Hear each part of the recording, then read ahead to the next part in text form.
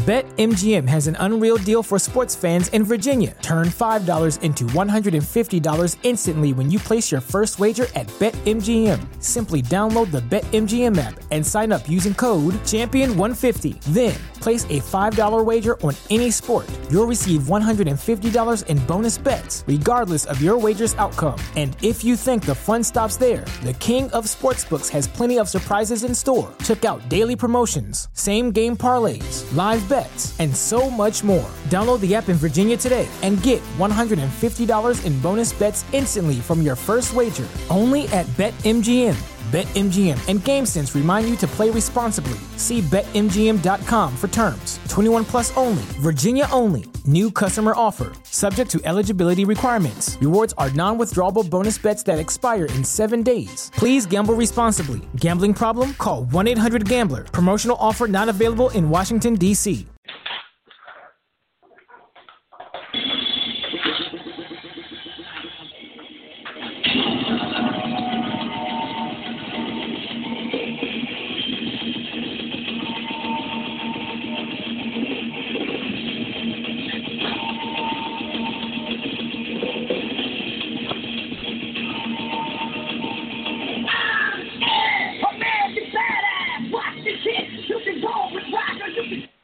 Yo, what is up, everyone in Geek 5 Nation?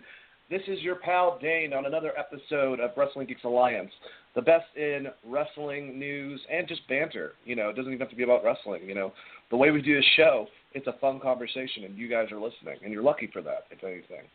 No, I'm just kidding. But seriously, something that I would like to say that we are lucky for is the career of a man that has been wrestling for, I think, 27 years, named The Undertaker. WrestleMania was an amazing night. It was a lot of fun. It was my first live WrestleMania in years, personally. And to see one of my favorite wrestlers retire was pretty surreal, because I watched the Shawn Michaels match, and I had seen Stone Cold, but I didn't know that was his last match. And I had seen Ric Flair's, but, you know, they weren't live and they weren't right in front of me. So it was definitely crazy because, I mean, I won tickets to Survivor Series in Atlanta, not this year, but the one previous to it, and I got to see Undertaker come out, and it was always like a wrestling thing that I wanted to see. Him and Kane came and fought the Wyatt brothers and put them through a table with a double choke slam. It was awesome. Just really crazy that The Undertaker's not going to be here, and I will admit, I did get teary-eyed. It was pretty sad when he took off his jacket and everything. But let me introduce the show to my other two co-hosts and see what they have to say about The Undertaker and the fact that we're not going to see the Phenom anymore in the ring and just past stuff. First, Chris, how you doing, buddy? What do you have to say about The Undertaker? Oh, man. What a wonderful, great career. All the way from WCW as Mark Callis, part of the Dangerous Alliance with the dirty Paul E. Heyman and the giant cell phone, all the way through my entire childhood, seeing him tombstone Hogan onto a chair, seeing furthering that, beat Yokozuna, the matches he had with Mick Foley, the great matches he had with Shawn Michaels, even when he was doing a heel turn as, corporate ministry Undertaker, just someone that is irreplaceable in the wrestling business and will be missed. I'm glad to see him go out kind of the way he did. I thought it was a good match for what it was, and we're going to talk about more of that later. But I was with you, Dane. I got kind of sad when he put the hat down and the coat down in the middle of the ring. As Ric Flair would say, with a tear in my eye. I sat back and watched that and just thought about all that Undertaker has given the wrestling business and how I hope he's always remembered. Like 30 years from now when I'm talking to a kid about professional wrestling, they're definitely going to get schooled on The Undertaker, where now it's like, Terry Funk, but maybe you got to start easing him into the conversation. So definitely in my top 10 list of probably the greatest wrestlers of all time, definitely the greatest man of his size as a wrestler of all time.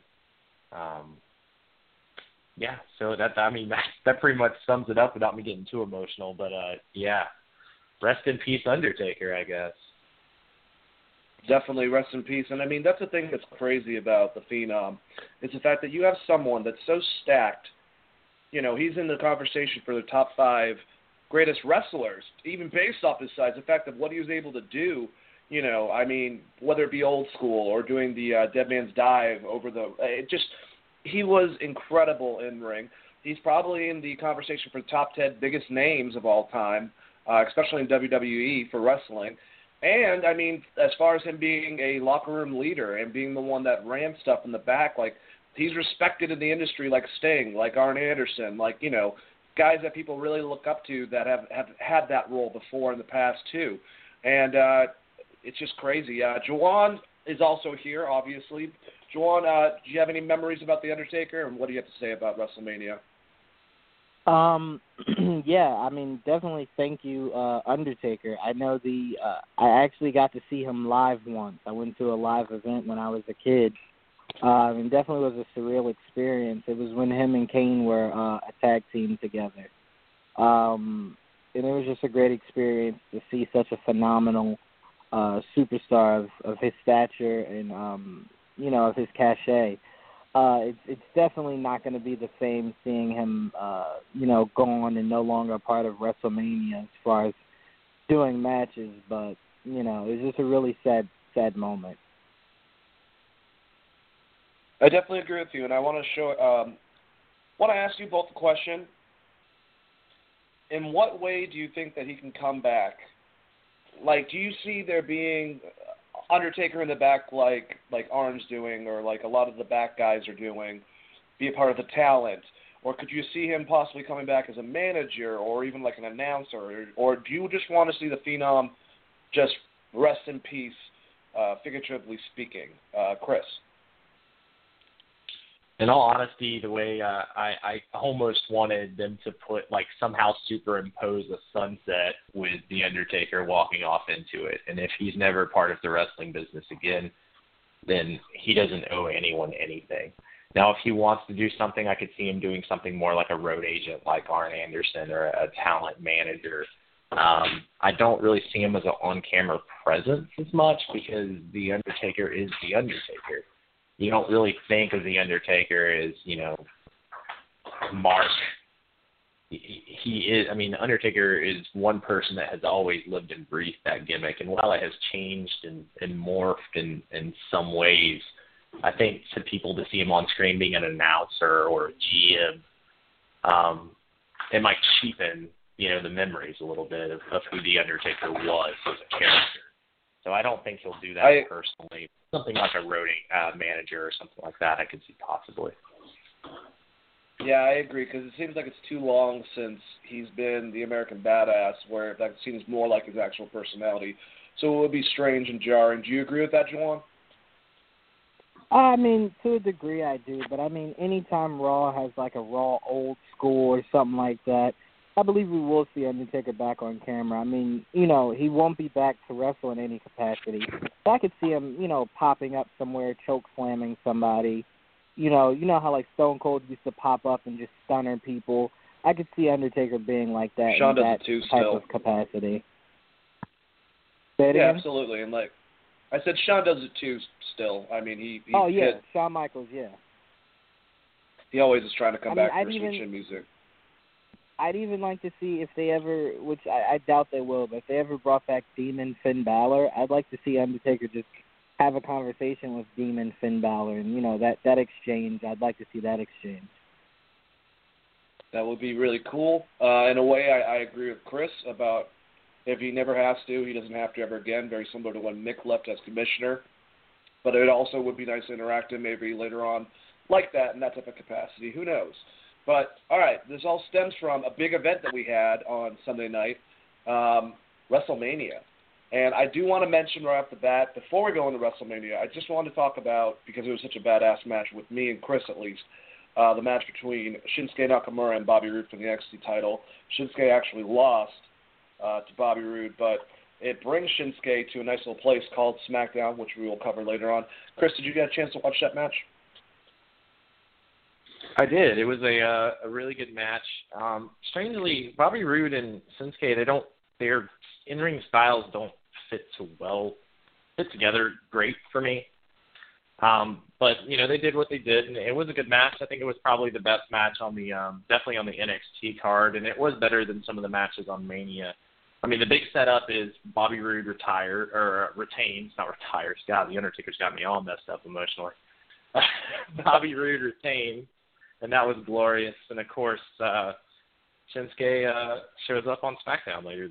So it's good for Shinsuke. I kind of wish they could have done something before Mania to get him a match on Mania, because I think he deserves it. He was in NXT for a long time. I mean, since before AJ Styles debuted.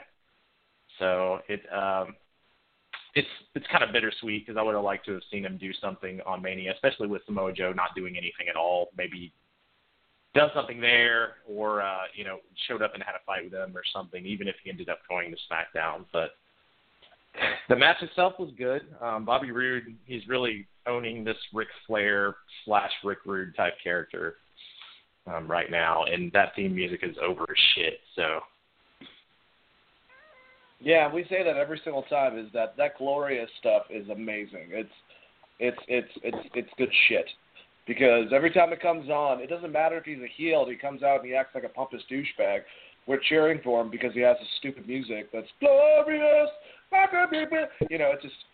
It's fun, and I think that's a good part of his personality. And yeah, he's definitely owning up to that type of heel concept. I can't wait to see Bobby Roode. And we need heels, I think, in the main roster. And I like what they're doing is that just like normally, it's like they let the big guy stay on top for a good amount of time, and then they switch them out, and they keep on doing that periodically. As long as it doesn't become stale on NXT's point, I have no problem with that. So we'll just have to wait and see. But Shinsuke, even though he lost to Bobby Roode, I think that they'll end up doing something later on in the future, because now that means that Roode's beaten him twice. He beat him for the title, and then he just retained the title. So there needs to be a rivalry down, not anytime soon or anything like that, but once Bobby makes his triumphant return, his glorious presence on either SmackDown or Raw, we'll find out about that. But let's get into WrestleMania and get into the actual card. Another match that was one of my favorite matches of the night, a good match between Neville and Austin Aries. This was a fun match. They went back and forth. I think one of my favorite things is because, the Hurricane Run off the top ropes was nuts. The fact that I think he did the 450 splash, missed it, and then that's when Neville came up and hit his move, the Red Arrow. But just the back and forth between the two, the fact that Neville went and he started like raking his eye and stuff like that. Like, it was a fun match. Neville won the match inevitably. Neville won inevitably. That's kind of like a tongue twister. Anyways, but I still think that we're going to see the two of them going at it going forward. Austin Aries is another person that I'd like to see, him go for another title. Like, he doesn't have to stay in cruiserweight land forever. Not saying Neville does, but he's got a great amount of charisma to him, and he could be great as what he's doing right now as a baby, or what he should do normally, his style as a heel. So, Chris, how did you like this match? I liked the match a lot. It was good back and forth.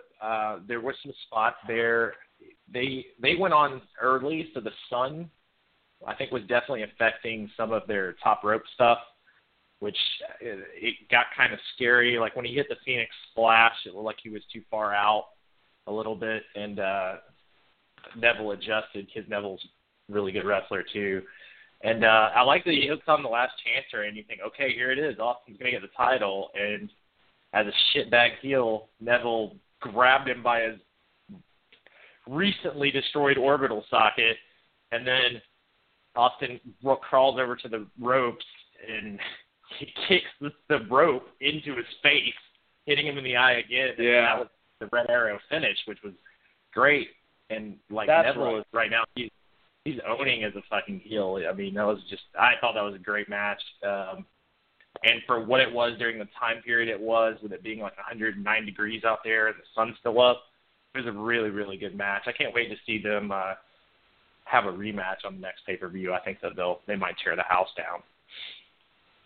Absolutely. And what I love about this is that if you went back a year, they were the exact opposite. Neville was a big baby face. Austin Aries was a big heel. So it's funny to see them take that turn. Great match. Juwan, how did you feel about this match? I really enjoyed this match.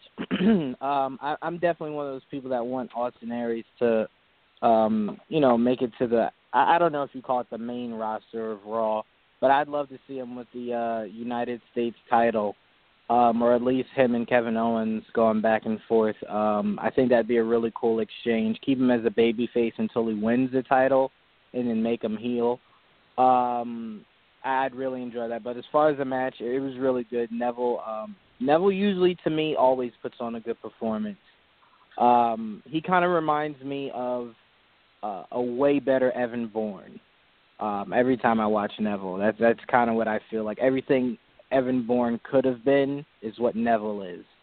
But I really did enjoy the match. I do hope to see them go up against each other again, but hopefully the next time Austin Aries walks out with the belt. And I think that's what they're leading up to. That's what I'm assuming, at least. Let's go to the next match. I really don't care about this match. All right, I'll just go into it of what I did not like about this match. This is the Andre the Giant Memorial Battle Royal. The fact it's on the kickoff show now, this is becoming so dwindled down as who cares if they win. They had 33 people because this is WrestleMania 33 in the ring. Basically everyone that they didn't have a match for. Mojo Rawley won. That's not what bothers me. I actually kind of like Mojo Rawley. I like his promos that he's had about, working really hard to make it. I like his energy. I don't know, his in-ring skills are, that could be better. And it was cool to see Gronk jump in, as a celebrity moment. They obviously lost to Shaquille O'Neal versus Big Show, so that was the makeup. Vince always has to have something like that happen.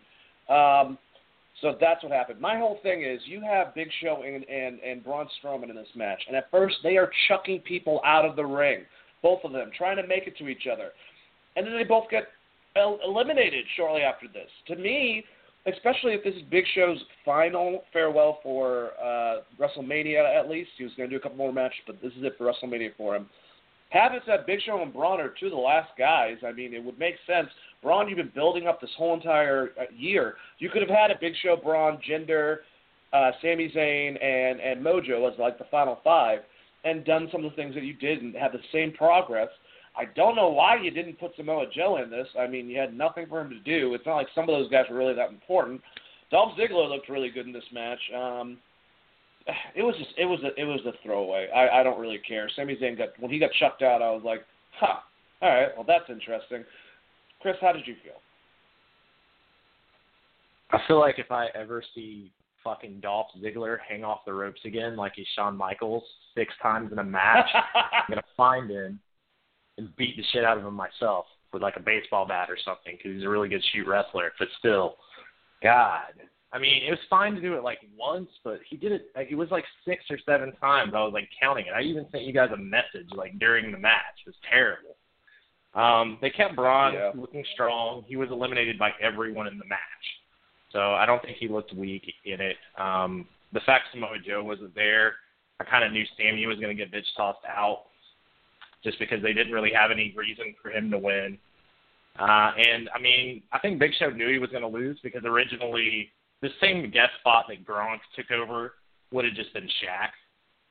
So I think the end result would have still been the same, just different.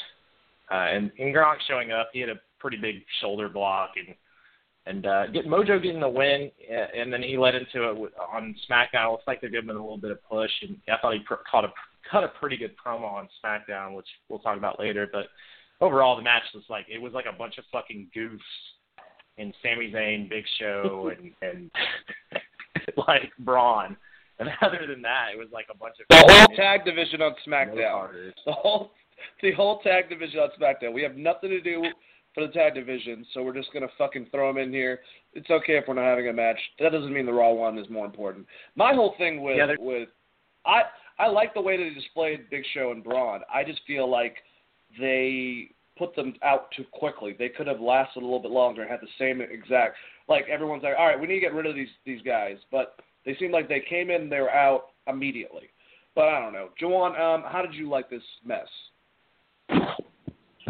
Well, I mean, no disrespect to Andre the Giant, rest in peace to him, but I feel as though that match has become a complete and utter joke. We were talking during WrestleMania. I was telling you guys, Money in the Bank shouldn't be a pay-per-view anymore. Money in the Bank should be used strictly for WrestleMania because there's just so many great storylines you can build from that. But this match itself, to me, is an extreme joke. There were 1,000 different ways you could have further pushed Mojo on SmackDown.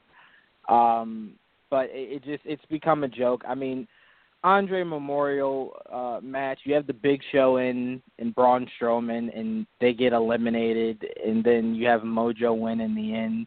I don't get it. And the worst thing about it is they built up Strowman versus Big Show, and then that's completely fizzled out because now Braun's talking about Roman and Brock Lesnar. So I don't even know what the hell that was about. So I don't know what WWE was trying to do with that angle, but it looks like it completely got changed either within like the last couple of nights before WrestleMania or like the week before. Which is too bad because one of my favorite matches, honestly, this year, one of the smaller matches, was Braun Strowman and The Big Show. They put on a great match together. I'd like to see them down the road go against each other. Hey, we got a caller. And just to let you guys know, if you would like to call in and join us, ask a question, just call in at 929-477-3781. You'll be on hold. Press 1 to join us. And I'll add this now from now on because of last week's show. If you press 1 and you're on hold, I can see that you did. Usually I wait for the person that's talking to finish talking, and then I get you involved in the conversation. So just to let you know that if you're on hold for a couple seconds, just let the person finish talking, and I promise I'll get you in there. We appreciate all the phone calls. Let's find out who this is, guys. Hey, you're talking with Wrestling Geeks Alliance. Who is this?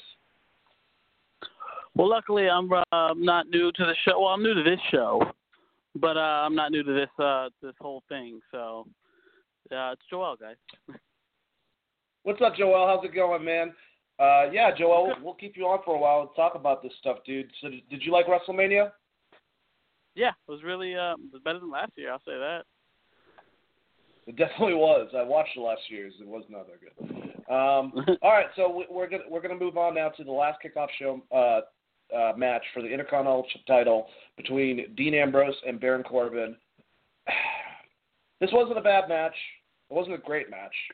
I thought that, based on the heat and from what Chris is telling me, making me realize, if you will, Dean Ambrose was really sloppy in this match.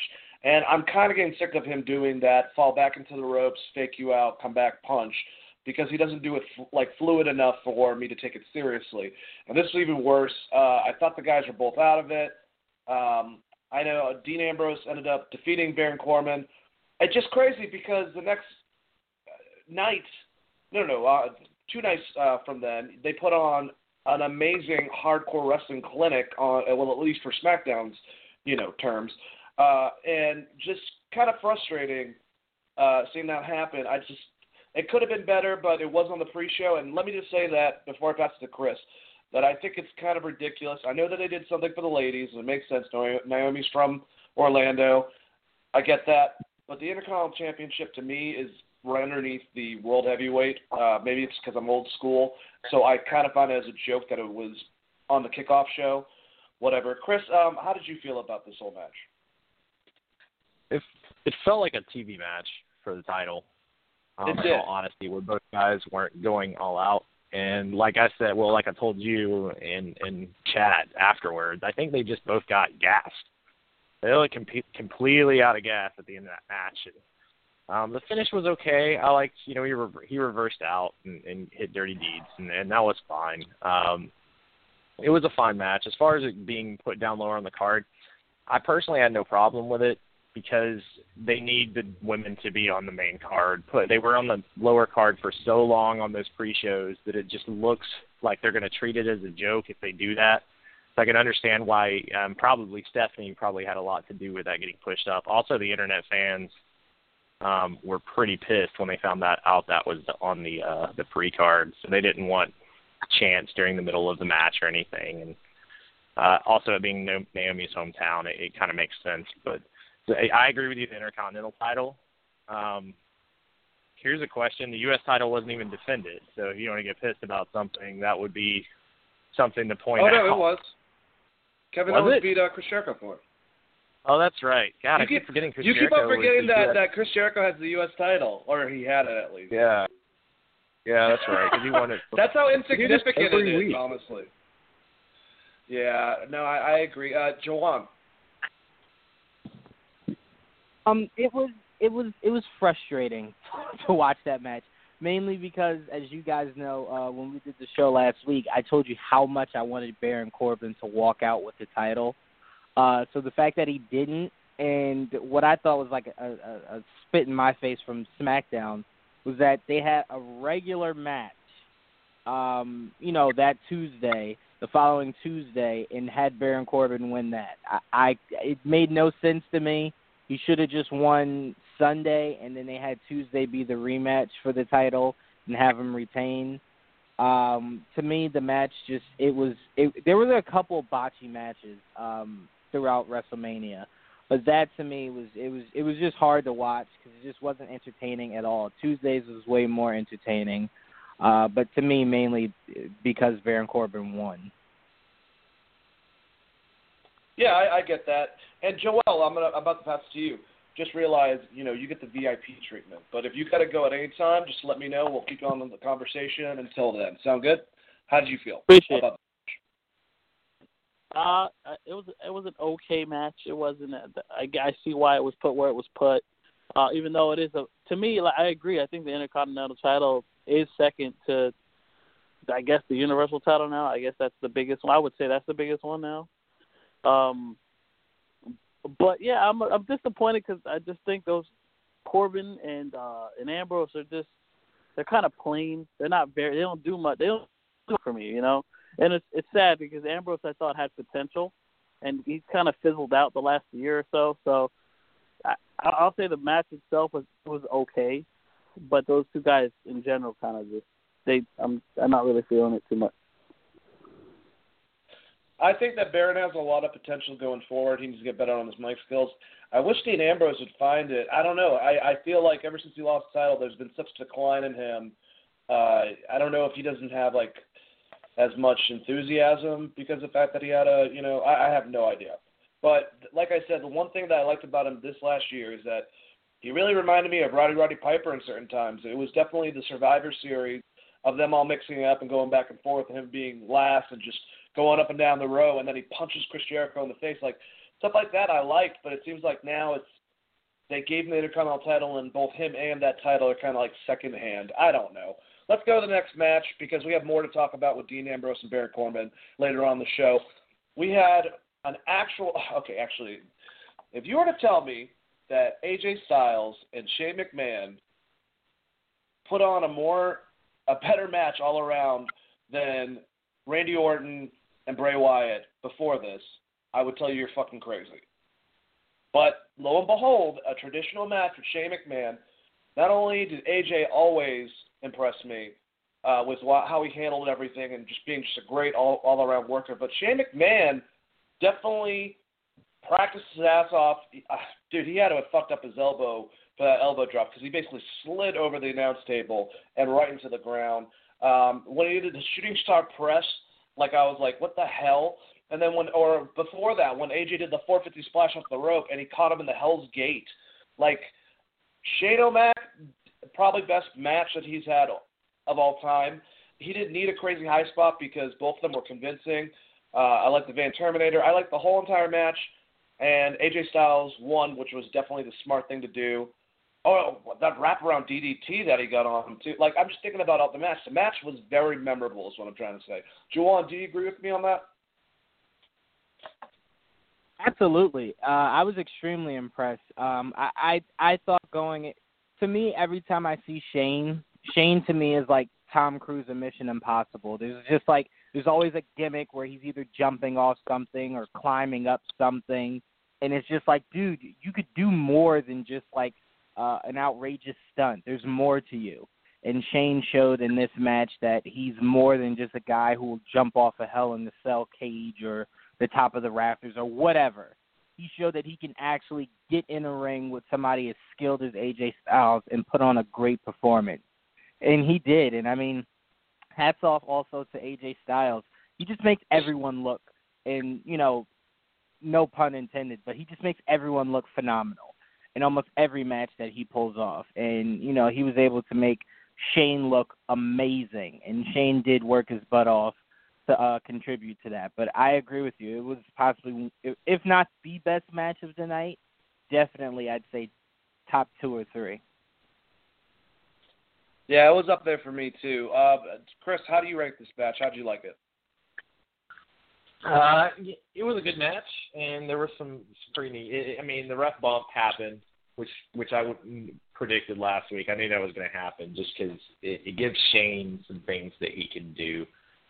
He did a lot of MMA type moves, like you said. He did a triangle choke. He hit the Hell's Gate. The one thing that worried me about that match is he was really stiff with his punches, and if you watch SmackDown, you can see it, like AJ's eyes all swollen up. He throws like some really bad, like when he throws a work punch, it looks terrible. So I'm pretty sure AJ Styles was like, hit me for real because that looks fucking ridiculous, like midway through the match. Yeah. And the match itself was good. I mean, there's some really good spots in it. And, you know, AJ Styles did what AJ Styles does, which is have a good match with pretty much anyone. I'll give Shane props because he held his own, and it didn't. Nothing looked bad. Like the match didn't. Like nothing really came off as looking terrible. The Hell's Gate, it took him a while to get it cinched in right. But other than that one little spot, as far as what they were doing, I thought it was a pretty clean match. Other than them just punching the shit out of each other at some point. But yeah, it was a good match. It was probably one of the better matches of the night, in all honesty. And to be the match kicking things off is always kind of hard, but I think they did a good job in that spot. I would have loved to have seen AJ Styles do something else, but at this point we're kind of beating a dead horse on that one because we've talked about it for 4 weeks in a row. So I like the direction they went on SmackDown with AJ winning the match and then kind of showing Shane some respect.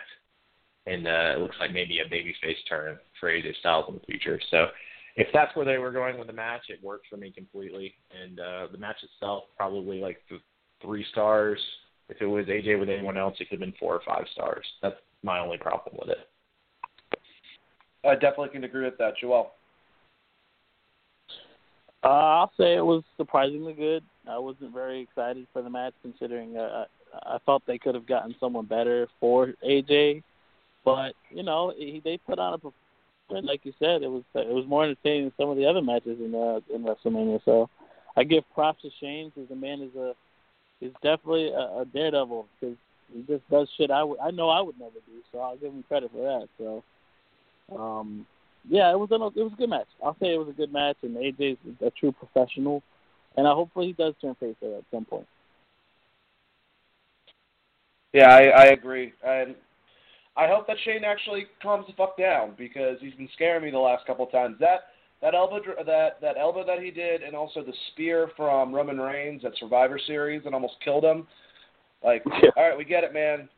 You got your WrestleMania moment. Maybe you should retire. Like, I don't want to see Shane McMahon go into convulsions. But all the McMahons, they can take a beating. Like, you know, later on we'll find out about Stephanie's fate. Let's go to the next match, the United States Championship. Kevin Owens defeated Chris Jericho with the finger on the rope. With one fucking finger on the rope. That's all I got to say. I love Kevin Owens. I think he's just great. Him and Jericho were a lot of fun this year.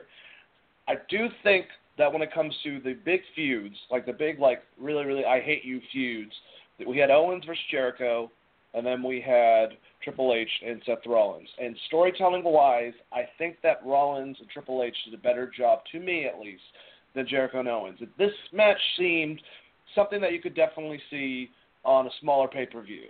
I'm not going to say a Raw, but like a smaller pay-per-view. It was a good match.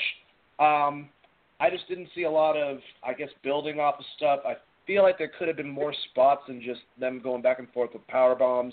I did like that Owens got him in the Walls of Jericho. That was pretty cool. And the ending with him putting the finger on the rope was amazing.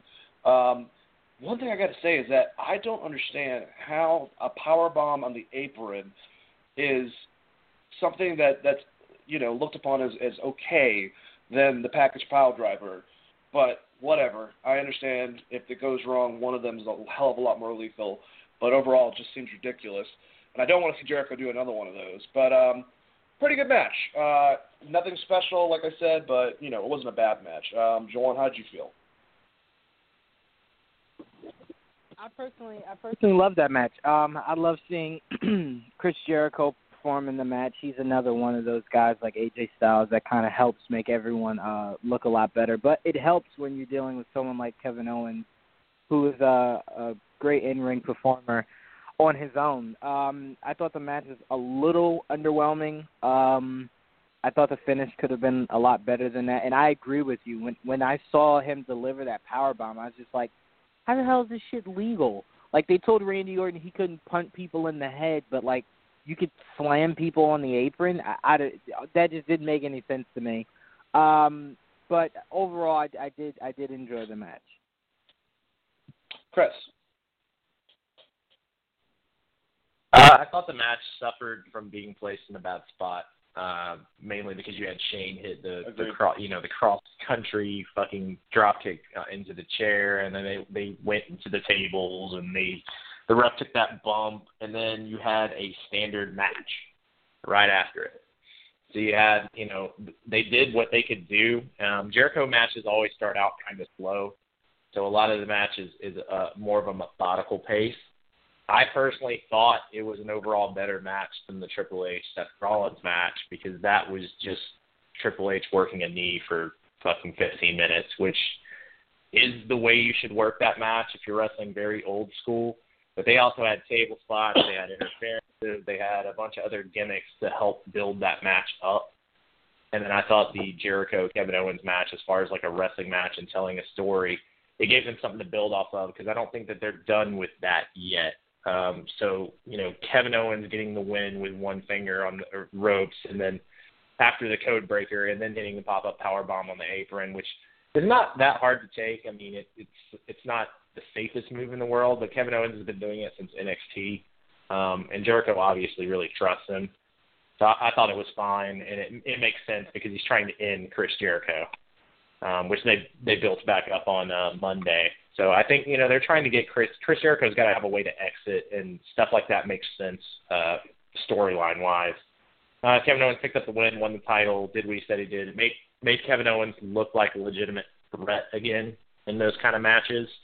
So overall, I liked the match. I thought it was pretty good. I think it could have been placed somewhere else on the card, maybe right before the Taker, like maybe move the SmackDown Women's title match down to where that match was, and move the Kevin Owens-Jericho match before the Taker Reigns match. I think the fear there, though, would be that match would outshine if they went out and put like a 5-star match on. But I just don't think that's going to happen right now in Jericho's career. He's kind of winding down. He's still really, really good, especially for his age and how long he's been around in the wrestling business. But those like Shawn Michaels Jericho match isn't going to happen again at WrestleMania. So the fear of where they put them on the card, I don't think is as necessary as it used to be. No, I can agree with that. How do you feel about it, Joel? I agree totally. I didn't even think about it that way until he just started talking about it, but I was a little underwhelmed, and I guess it's because of how surprisingly good the Shane McMahon and AJ Styles match was. So I was kind of like underwhelmed by it. I still thought it was an okay match. The whole finger trick was pretty funny. What a douche. But I thought overall it was an okay match. It's just a little underwhelming considering what we just finished watching. So that's kind of where I fall there. Yeah, no, it makes sense. I don't know. Like I said, it just seemed not very, very Mania-ish, especially for the build-up of the feud between them. But maybe I'm just asking too much, and maybe it was because it was early on the card. I think that makes a lot of sense, too. Let's move to the Raw Women's Championship, a fatal 4-way elimination match. By the way, I did not know this was an elimination match, which made the match pretty amazing, at least compared to what I thought it was going to be. We have Bayley winning, which I did not see coming, defeating Sasha Banks, Charlotte Flair, and Nia Jax. Beginning of the match with the strategy going, hey, why don't we just take on her? It could have been later in the match, and Nia could have, maybe didn't go out first to protect her more, but I still liked them teaming up. They were on a faction together in NXT, so they're kind of reminiscent of that. The powerbomb was awesome. just good overall. And I liked right after she got defeated, we had Flair who's like trying to like stay on the same page and like put out her hand. They both like wouldn't trust her, so she gets out of the ring and she tells them to fight. And it's like if I were them, I'd be like screw that and go after her. But it still worked and build up her ego and her character. That was a beautiful corkscrew moonsault she had off the top ropes that hit both Banks and Bayley at one point.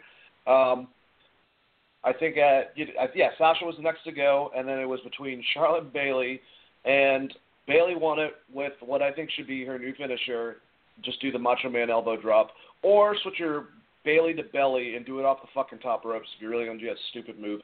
I hate it. My one complaint about this match, though, you've been telling a story. It would have been smarter for Charlotte to be the champion, and I think most people agree with me, and Bayley to have won it at Mania. It would have meant a hell of a lot more for Charlotte to lose her streak at Mania and her title, and Bayley to win it. But they did it the way they did it. Joel, do you see it differently?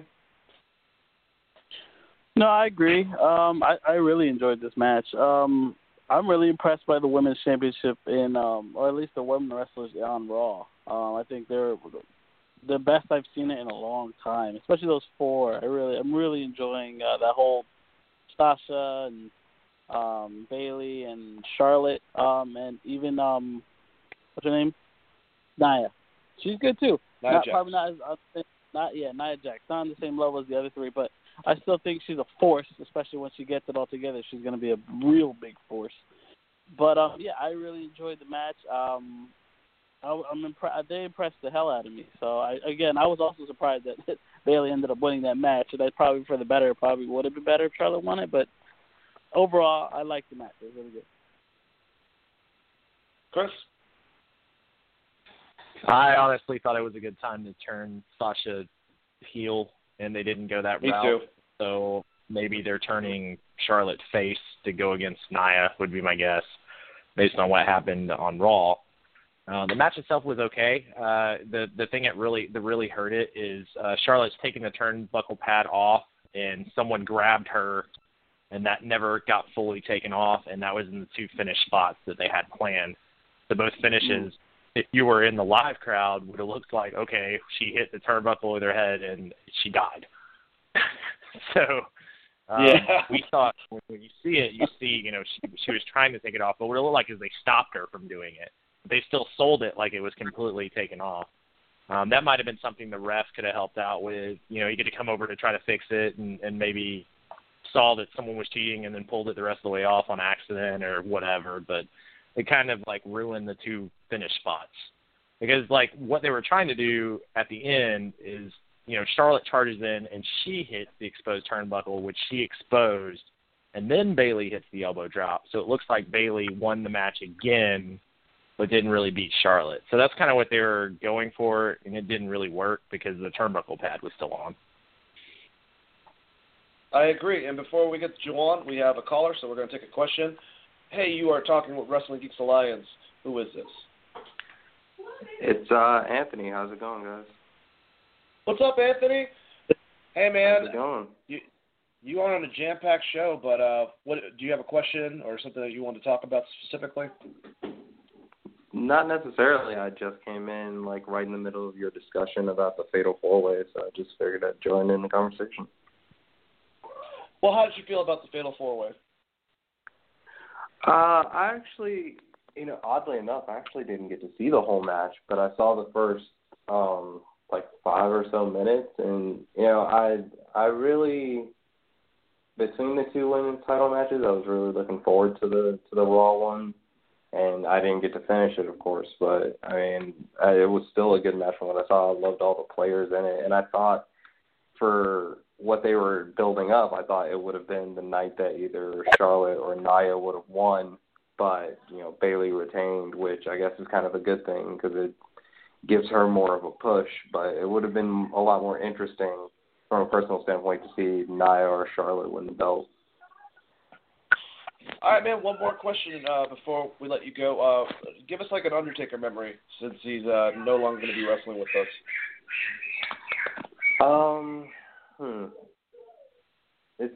That's a weird one for me because there's so many of them. Not everybody can say the same thing. I think probably one of my biggest or favorite ones was the night he abducted Stephanie McMahon when he was Ministry Undertaker, which is like my personal favorite version of the Undertaker. Like she's supposed to get in the car to leave the arena or whatever, and he's in the driver's seat, and he says something like really creepy, and he drives off, and then they're supposed to sacrifice her the next week on Raw. Like, I think that was probably one of my favorite Undertaker memories, just because it showed how evil of a character he was, and how, he'll go to any lengths to do what he wants to do, and I've always loved that about that character. I've always enjoyed that. That was my favorite thing about The Undertaker, is that he could play any role. And he was basically like the Bowie, well, a gothic Bowie. Well, Bowie was pretty gothic. But it's the Bowie of professional wrestlers. But, hey, Anthony, appreciate you calling in, man. Definitely call in when we talk about the other shows. And appreciate it, as always, buddy. Yeah, no, definitely. All right, Jawan, talk about the match. It just gave you was a good match. It was a good match. I like how they came together to pin Nia Jax. I will say overall I was disappointed Sasha or Charlotte didn't win. I understand, but still I'm disappointed either one of them didn't win. Mainly because I hate Bayley's finisher. It really, really, really sticks me in my side more than it should, but it does bother me a lot. It's just such a stupid special. But no, honestly, it was a really good match. But we said this last week. The females have been putting on really, really, really good matches, and it's not a shocker anymore. It's more me becoming used to them putting on pretty good matches. But like I said, I wanted Charlotte or Sasha to win it. I can see that. It definitely makes sense. But that's the best thing, is that the women's division is pretty strong, especially on Raw. And Bayley's still champion, but whatever. Maybe I'll like her eventually. But let's get to a match that was probably also one of the top contenders for match of the night for me, mainly because of the pop that a certain tag team would receive for both entering and winning this match. But we had the Raw Tag Team Champion. It was supposed to just be a triple threat. We had Gallows and Anderson come out, who are the champions, Enzo Amore and Cass, and Sheamus and Cesaro. And then before they could start, you had the New Day come out, and apparently there's a new team involved in their ladder match, and they kind of made it look like it was going to be them. And then all of a sudden, you get the old Attitude Era Hardy Boys music kick in, and Matt and Jeff run out, and people went apeshit. Because now you're at a part in the career where Jeff's always been a favorite. He's always been huge in the group. But now Matt Hardy is just as over, if not more over, with his than his brother, with the whole delete and broken Hardy thing, just playing himself. Matt Hardy's pointing to everyone in the ring. I love that whole thing where they get in the ring and he's like, you, delete, obsolete. Like, it was just great. I don't know how much that he can use from that gimmick, but whatever they pull, I think will be fine. If they're going to adjust it and change names a little bit, I would still keep it up with Matt at least. But this was an awesome match. Went back and forth. Everyone had a moment to shine. I loved Big Cass helping out Enzo. That was one of the funniest parts. Try to get to the top of the ladder. I remember there was one part where Big Cass kicked the shit out of Jeff Hardy. He looked like he was going to do a springboard on a bunch of people, and then, Big Cass ran up and kicked him in the face.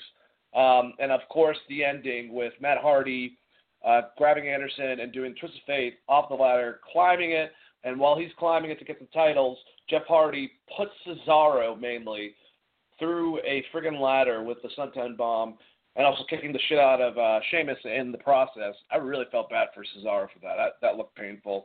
And now the Hardy Boys, back home. They are the champions. They have won pretty much every tag champion belt within like a 2-month time period. Did you go crazy, Chris, when this happened?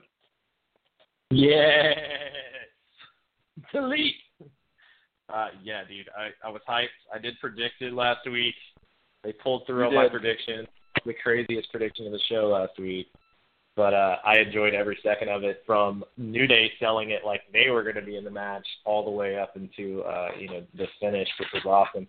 The one thing was scary. That poor ladder that Jeff was on was just swaying back and forth, and he didn't even really jump off of it. He just kind of senton off of it, which is why he didn't really get Sheamus all that much. But the rest of the match was awesome. I mean, I thought Anderson and Gallows looked pretty good. Big Cass and Enzo had some pretty cool spots with, Enzo just getting thrown around everywhere like always because it's really all you can do in the ring. And, Sheamus and Cesaro coming out with their new gimmick, both wearing the matching whoa, my God, man skirts. Let's just go with that because it kills. And tuxedos, the breakaway tuxedos, kind of looking more like a tag team. I enjoyed that. And, all around, I thought this was probably the match of the night in many ways, besides just the Hardys showing up. But it was a good overall match and a great WrestleMania moment that I think people will remember, down the line when they show WrestleMania moments. They'll be like, oh, yeah.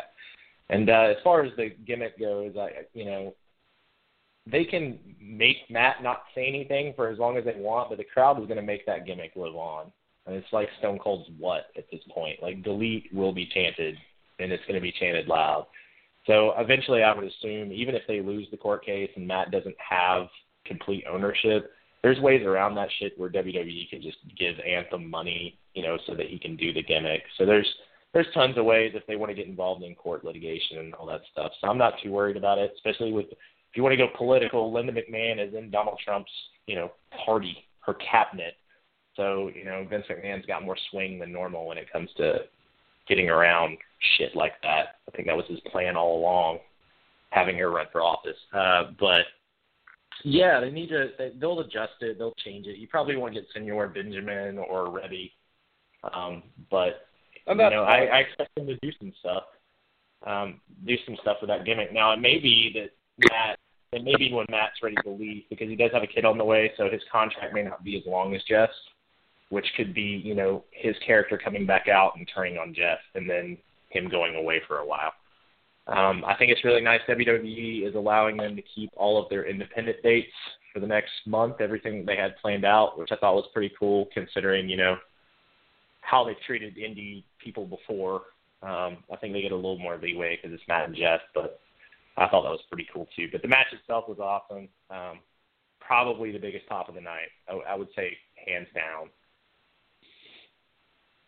Yeah, and I agree with you. And one thing that I think you're the one who mentioned is merchandise. If Vince McMahon sees an opportunity with the whole delete concept, I mean, just that on a shirt, maybe he will pay for said rights that he has to share or something like that. Juwan, how did you feel about the match, and are you happy the Hardys are home?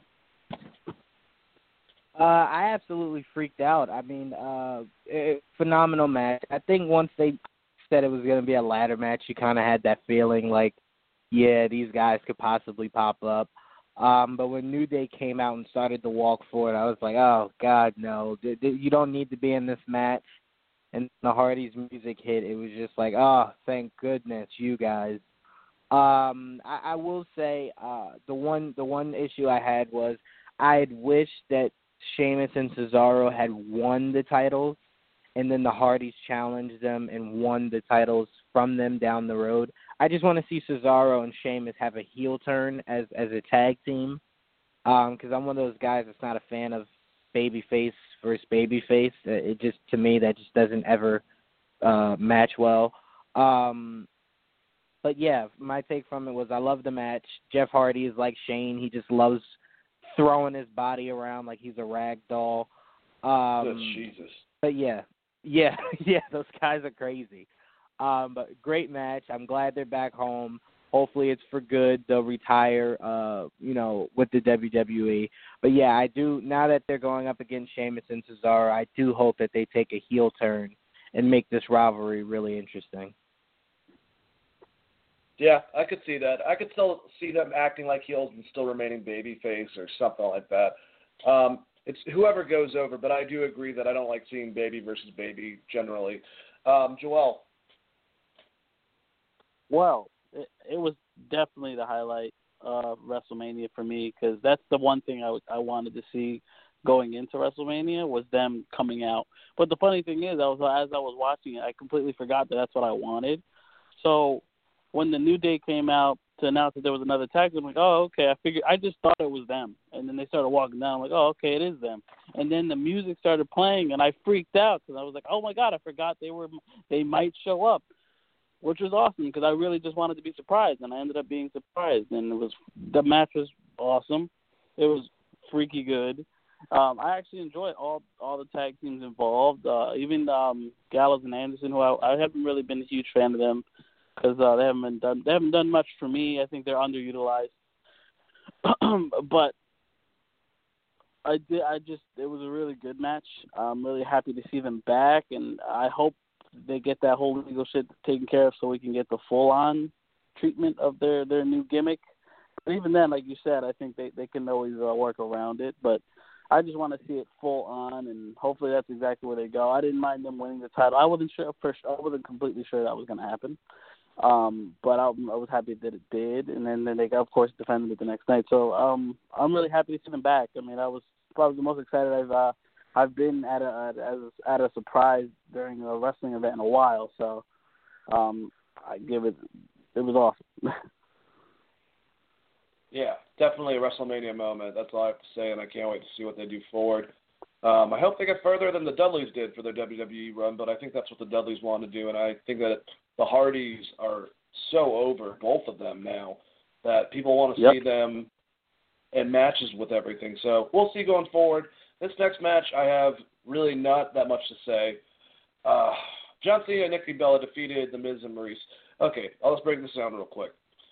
Why would you have big heel, not doing anything really like heel-like, but like dominating over fucking Cena majority of the match, and then you switch the match and do the exact same thing you've done the last two SmackDowns with Cena and Nikki Bella? I thought that match sucked. They could have done a lot more with it, especially just between Miz and John Cena.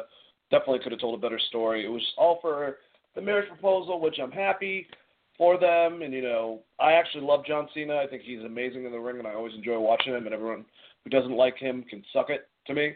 But that's how it is. I thought this match sucked. Chris? It was just hilarious how fucking over Miz was with that crowd, as opposed to getting heel. That was pretty funny. Trying his best to be a heel, and he's just beating the shit out of John Cena, and John calls this shit in the ring. So that match wasn't planned out. Like, the finish was probably planned, but John was like, yo, like, really lay it into me. Let's get you some heel heat. But that shit just was not happening. Like, people wanted to see Miz beat John Cena, even though they knew it wasn't going to happen. They still wanted to see it, especially that live crowd. I honestly thought they could have just had Nikki beat Maurice and then set something up down the road for Miz and Cena when Cena comes back.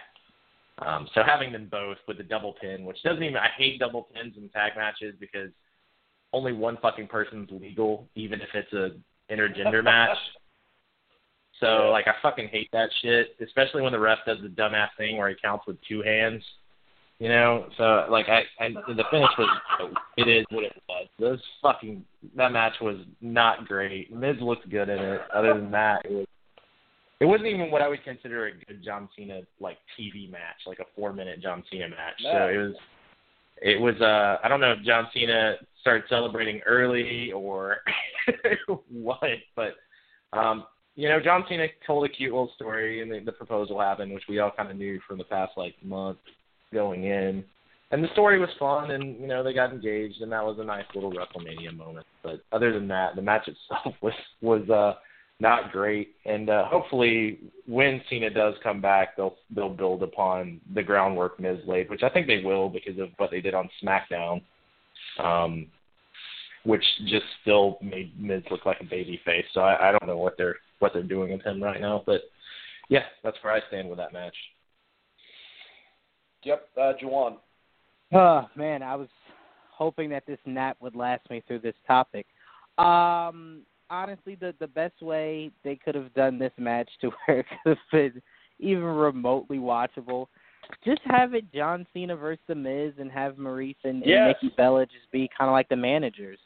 And Nikki still could have had her WrestleMania moment where, her and John Cena are in the ring together and they both use their finishers and Cena just pins The Miz and she still has her WrestleMania moment. It was the stupidest thing. to have a mixed tag team match, especially with Maurice, who has not wrestled in, I want to say, at least 4 years. She has not actually wrestled. It was painful to see those two go back and forth. It would have been way more entertaining just having it Cena versus The Miz with the two ladies as their managers, and just let Miz and John Cena put on a phenomenal match at WrestleMania. And John Cena still could have done the whole proposal and stuff that he did. But I agree with Chris. The mixed tag team matches, I despise them so much.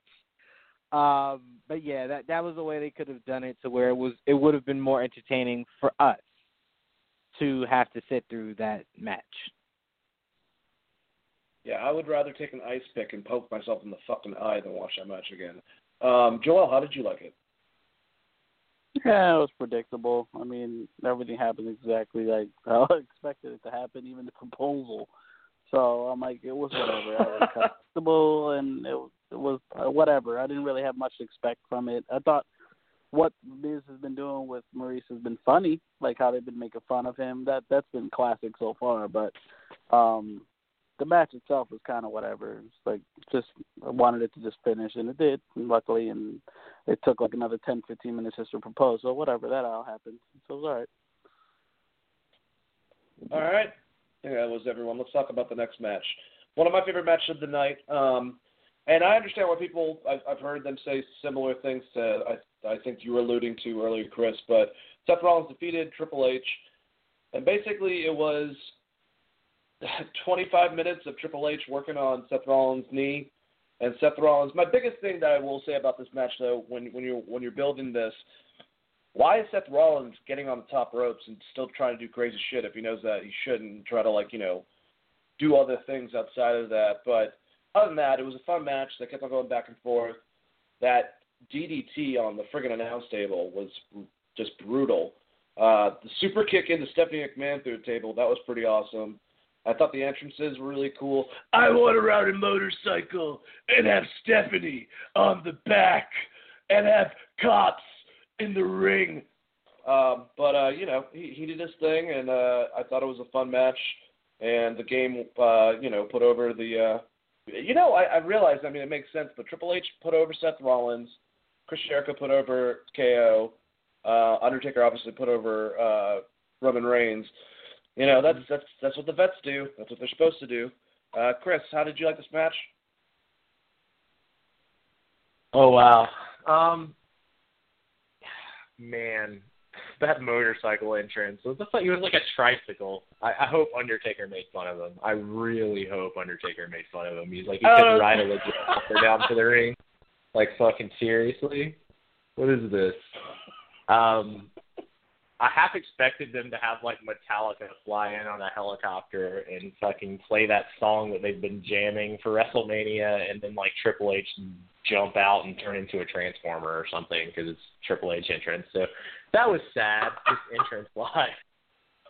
I love that. But the match itself was fine. It was unsanctioned, which when they said unsanctioned, they didn't say, okay, this is an unsanctioned match, which means, like, anything goes. They didn't say it wasn't going to have any fucking rules. They probably should have explained that better. I kind of assumed that was how it was going to go. There were some good spots in the match. You got to see it was mostly Triple H working the knee, and then both of them trying to give each other the pedigree for, like, forever. So those were your primary spots. But it also had to me, like, the biggest sin of all time, like, Seth Rollins is the one who pulls out the sledgehammer, and instead of, like, hitting Triple H with it while it was in his hand, he shoved it over towards him, which to me was, like, fucking retarded. Like, I thought that was dumb. The spot with the DDT, I think the table was supposed to break there, and it just didn't. They had a Randy Orton moment. So it just ended up being like a really, really fucking hard DDT. Yeah. Sucks for both of them.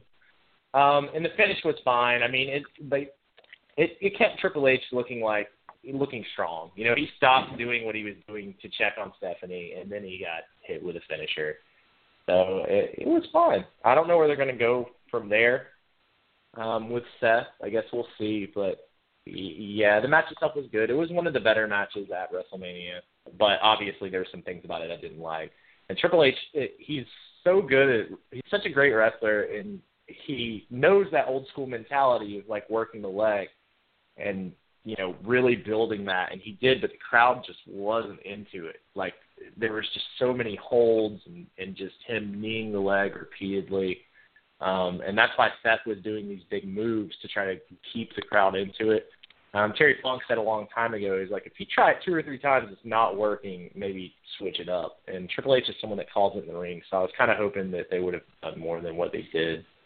And, so that's kind of where the match fell for me. I thought it was good. It was good to see Seth go over in it, and they're not continuing that down the road, hopefully. But only time will tell. Jawad. I enjoyed the match. I thought the match was pretty good. I will say Seth doing all those off the top rope things with the knee injury. I was thinking that he was risking it all because after WrestleMania he'd go away and let the leg or the knee heal and then make a triumphant return. But I guess since he didn't, they're gonna keep pushing this Seth Rollins Samoa Joe rivalry. Which I think is pretty dope, and I hope they kind of push Finn Balor versus KO for the title. But the match was good. I'd say the best part of the match for me is when Chris is like, watch Triple H spin forever on this entrance. And I was just like, he does always spin forever on his entrances. It wasn't the best entrance that he's had. Wasn't the most creative. But overall, it was a pretty good match. Triple H did need to work it a lot better. I agree with Chris. He was not getting over with the fans, which in result, Seth Rollins had to pull every trick out of the book that he possibly could to keep, the momentum flowing. But it was still a pretty decent match. Yeah, I agree. One of my favorite parts is when Triple H was randomly going to do a pedigree off the top ropes. It's like, bro, have you even done that? I thought China did that once to Chris Jericho, and that was about it. Anyways, Joel, how did you feel about this match? Yeah, it was okay. I mean, I'm not a huge Seth Rollins fan. I don't know. He doesn't do it for me. His music's kind of plain to me. I don't even know. He has a whole bunch of nicknames, but nothing really fits. You watch your damn mouth, Joel. I'm just telling you, Seth Rollins just doesn't do it for me. I think the highlight of the match was Triple H's entrance. That's sad, but that's just how it was for me. God damn it, Joel! You watch your mouth. You don't talk about Seth Rollins. You guys had to have a wrestling match in Seth Rollins' honor, Joel. You and him. We'll videotape it and put it on YouTube. It'll be great. But hey, Joel, thanks for calling in, man. No problem, man. Anytime. Definitely call in again. Hey, Dane. Right? Hey, Dane, when they have that wrestling match, can we get the referee from the John Cena match so he can do the double count, not realizing what the fuck's going on in the WWE rule book? Absolutely. Because that'd be awesome. Yeah, that's how we'll do it. All right, let's keep on going. Jesus Christ. This is just going down the tubes. Anyways, no. All right, speaking about down the tubes, my least favorite match of the night, because it had so much potential to be a fucking good match, and I'm just going to throw I'm going to throw one scenario out of how they could have done this way better, made it more effective, made it actually scary than, ooh, bugs!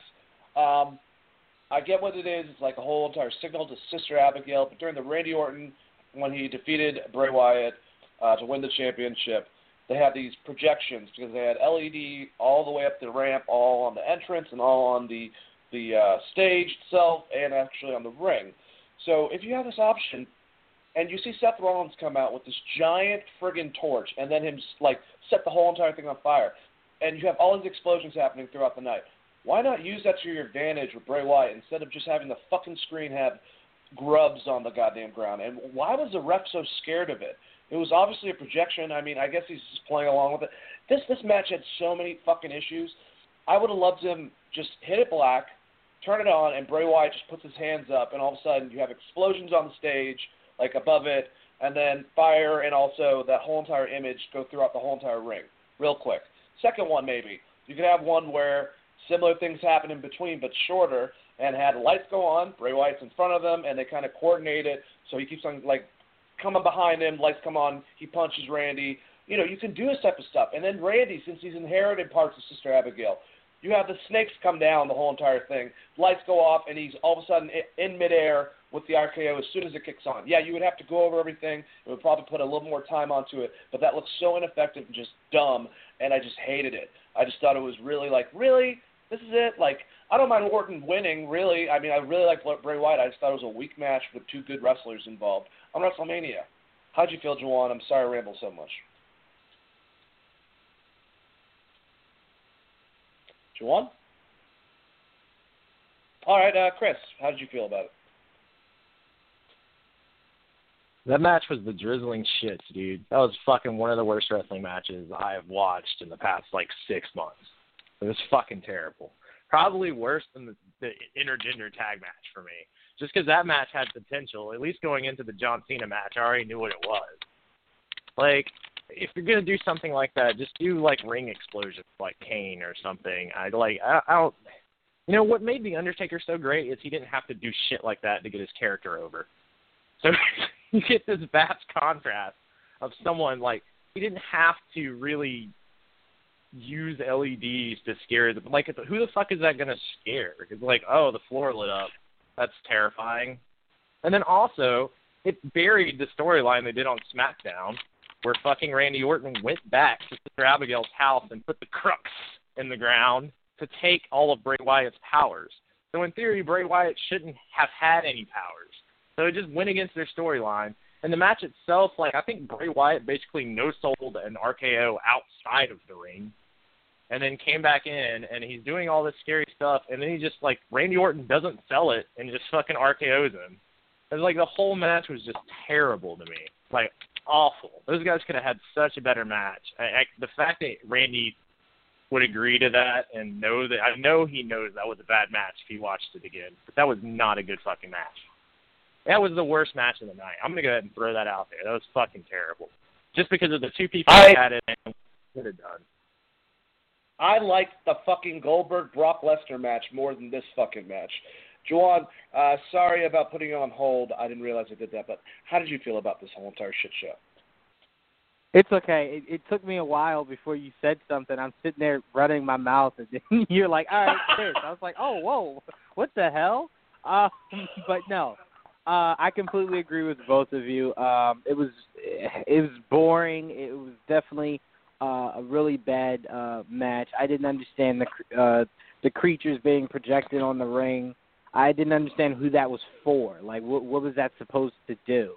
I didn't know if it was supposed to scare kids or Randy Orton. I'm not sure. And I'm also really pissed that Randy Orton walked out with the title. Bray Wyatt works his ass off, and he's such a great talent. And for him to get the title and then just have it taken from him by Randy Orton of all people, it's just I can't ever be okay with that. But yeah, like I said, I definitely agree with you guys. I don't think anything's worse than that Cena bullcrap that we had to suffer through.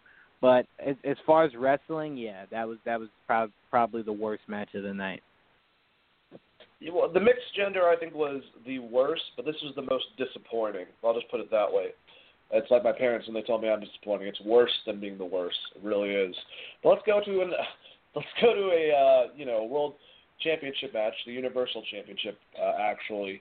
That was more entertaining, in my opinion, than that one. But Brock Lesnar defeated Bill Goldberg via pinfall to win the Universal Championship.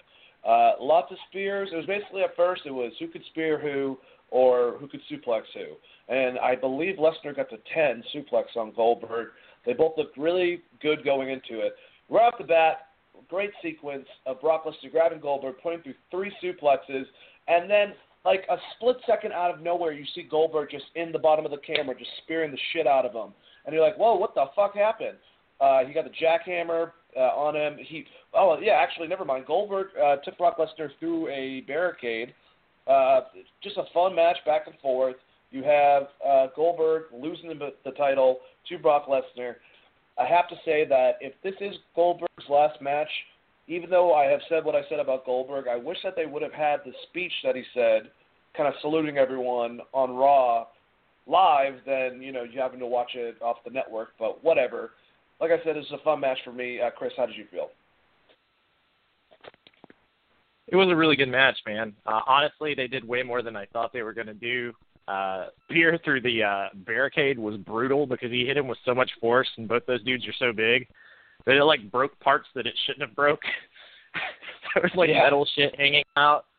And, you know, it kind of sold that, you know, Goldberg still had a chance to win there at the end. And Paul did this great thing as a manager where he's like, Brock, he's setting up for the spear. Yeah. Which is fucking great. He thought he could have told him the first 4 times he was going for the spear or whatever, but he kicked out of the jackhammer. That was cool. He leapfrogged the spear, took that bitch to Suplex City and got the win, which is all we really cared about. So at the end of the day, I'm looking forward to seeing what they do with Brock. Hopefully Brock and Braun. And the match was way better than expected. So I really have nothing negative to say about it, other than fuck Goldberg, who blocked me on Twitter, and fuck him. He still can't spell. And I'll tell it to his fucking face. Fuck you, Bill Goldberg. Chris does not reflect the decisions of Wrestling Geek Alliance. Just to let you know, if you want to have an interview with us, Chris doesn't have anything to do with it. Anyways, Joanne, how did you like this Universal Championship match? I'd say this match, to me, I could care less about this match than I did the Cena one. It's 2 guys who are never on Raw, who never actually wrestle a match on Raw. They're strictly pay-per-view guys. So just like whoever won, I was just going to hate them winning anyway. The idea of Brock versus Braun angers me even more than Brock versus Goldberg, honestly. But the match was really, I thought it was 1,000 times better than their first one. More entertaining, actually. It was good. Goldberg putting Brock through the barricade was actually, now hearing Chris say that, it's more crazy now hearing that. But it was good. I'm glad Goldberg seems to be done. Hopefully he is. But yeah, I could care less about that match. All right, fair enough. Let's go to the second to last match, one that I really honestly have no memories of this. The reason why is because there were so many fucking people in it that I couldn't keep up with shit. But Naomi, which is all that really matters, you're extremely beautiful, by the way, Naomi. She defeated all the other bitches in the, I shouldn't say bitches, all the other girls in the SmackDown division. Chris, how did you feel about this match? I felt like some of the other stuff went wrong, and they kind of had to rush through it. But, yeah, Naomi winning and introducing a new submission hold adds a little bit to her character. And, yeah, I thought it was great. I enjoyed her winning the title in her hometown. I didn't think it was going to happen. I really did think that somehow Mickie James was going to pull off the win when we did the predictions. But it was nice seeing Naomi get the nod for the title. And hopefully she has a good run. Because, in all honesty, she's probably the best female wrestler on SmackDown right now. Maybe her and Becky Lynch. Mickie James is just older, so she can't do as much as she used to. She still looks damn good, and she knows how to sell and have a good match. But as far as, like, just raw talent, Naomi may be the best. And now that she's introducing some lucha moves, I really appreciate that. I think it's pretty great.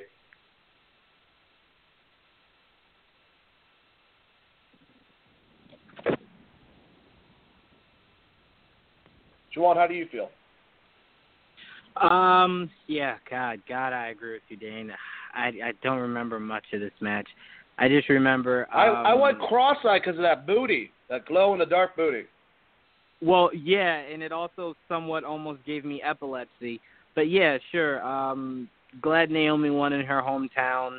I think she spent like 20 minutes dancing her way to the stage and then dancing in the ring, so much that it got uncomfortable because it's like, all right, the ref's trying to start that match, but you keep dancing. I'm not mad at it. It was great to watch. But I remember we were all talking. We were like, it seemed like time was running out, and there were like so many more matches to go, and it was just like, what the hell? Just hurry up and get this match over with so we can see Undertaker. But yeah, I guess it was good that she won in her hometown. That was the best thing out of it. But I told you last Wednesday, my heart was with Becky Lynch, and I still feel as though Becky Lynch should have the title. Yeah, she had a short-lived reign, but I'm sure Becky will. The last kicker will get it soon. All right, let's go to the big match, guys. The big match of the night. This is a badass match, especially for Undertaker's last match.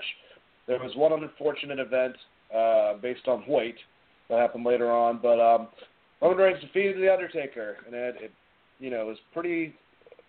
I think it's not confirmed, but we know this is his last match from the actions he did right at the end of the match. But man, right as this match starts, Undertaker starts hitting Roman and just knocks him a couple times, and I'm like, oh, okay, Undertaker's not fucking around in his last match. Reigns needed 5 spears, I counted. I rewatched it today, and that was one including the one through the Spanish announce table, which was brutal. I think that first table, which he tried to chokeslam him through, once again did not work out. But that one through a table, I was like, man, Undertaker just took a huge bump. Just back and forth. I love seeing Jim Ross come out and be able to, tell the story, if you will. Michael Cole, the next time Ross is talking, shut the fuck up. I don't care if you're the lead normally. This is Jim Ross, and he's better than you. I also was kind of irked that he mentioned a comment to him, like, you've had a rough couple of weeks. His wife died, you jackass. I mean, you can definitely state it a little better than that if you're going to bring it up. Whatever. Maybe I'm just being sensitive for JR, but, buy his barbecue sauce. It's really good. Anyways, it took at least 8 Superman punches. That last spear of him getting the momentum really looked effective. Just the back and forth, the fact that Undertaker wouldn't stay down. It was a good last match, and everyone that's bitching about Roman Reigns that does not understand it's a fucking work. Undertaker picked Roman Reigns. Would I have liked to seen someone else against Undertaker for this last match? Yeah, probably. But if he wanted him to be like that, from what I hear, when it comes to the concept of being a in the back guy, Undertaker likes Roman for those qualities. A lot of people have respect for Roman, even though the audience doesn't like him. And as far as a wrestler, he has really boring. He needs something. I would like to see him do the last ride, maybe as an homage if he stays babyface, or as a fuck you to the Undertaker if he goes heel. Either way, something else besides the spear and the Superman punch. But just this is how it was. He wasn't going to win. What you saw in front of you in the Undertaker, that meant it was going to be his last match. It didn't happen out of nowhere. This is his decision. So I think that people need to quit giving Roman so much heat. But it did work for Monday Night Raw, in which how much heat he received from everyone, and maybe a positive way if they make him go heel. If they don't, they're fucking stupid. Chris, go for it. Well, the match itself was really good. It was better than expected for me. I think Undertaker did what he could do, and Roman did a good job of carrying it, both by selling the shit out of a lot of Undertaker's moves. I'm sorry. I forgot. The botch move I was talking about earlier was the attempt of trying to do the tombstone, but he couldn't get him up. And I kind of wish that at least Undertaker would have made it look like he fought out of it, but shit happens. And I'm glad that JBL kind of saved it with some commentating right after that. Sorry for cutting you off. I remembered that. No, it's okay. And the commentary, JR shines on commentary anytime he's doing anything. Just watch any of the New Japan stuff where he goes back and does commentating. Yep. He's still fucking great. The match, I wish it would have had more build. I know that they didn't know what they were going to do going into Royal Rumble because I think they may have wanted to put Finn there. And that didn't happen. So Roman Reigns was a good choice. He's big. It makes sense. They call him the big dog. And they built the storyline okay. And Roman's definitely going to get heat for a while after beating The Undertaker. There's not really a way around that. It's not a happy moment seeing The Undertaker retire. And he's going to be associated with that for his entire career, for better or worse.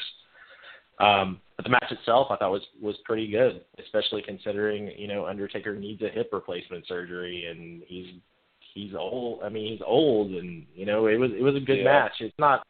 I wouldn't put that up there as one of the best Undertaker WrestleMania matches, but it's better than a lot he has. It's way better than when he wrestled Giant Gonzalez by miles. So, or that big Boss Man match he had. So there's in the lineage of things and how it worked out, it made sense. And They did the Shawn Michaels Ric Flair spot, of which he just wanted Undertaker to stay down and he wouldn't. And Undertaker couldn't sit back up, which was like the first time I think I've ever seen him sell that way, where he just could not bring himself to sit straight back up in the zombie pose, it was an interesting choice by Undertaker. We didn't get all of our favorite moves for good reason. Like, you didn't get the top rope walk, and you didn't get a suicide dive from the Undertaker, and you didn't get the crazy Taker spots that you normally do. But there's reason for that. I mean, he's on his way out. So I thought it was a good match. I thought they worked the outside of the ring well, and everything in the inside of the ring was pretty damn good. I do kind of wish Roman would have done some different moveset, but I think he was just being as careful as he could. Like, he didn't do a sit-out power bomb, which I think he normally does. No, he's going to work on right. that, and it'll get a little better. It would be cool if he did something like the last ride, or if he actually, instead of doing a sit-out Razor's Edge, he actually did a Razor's Edge. So there's things that he could add to his repertoire. Maybe even as homage, learn to walk that top rope and drop the arm down if Undertaker will let him have it. But the main thing about Roman right now is the amount of heat he has. If they turn him heel, it makes sense. People are going to boo him anyways, so you might as well make him the fucking bad guy so he can do terrible-ass shit to people. So we'll see what happens.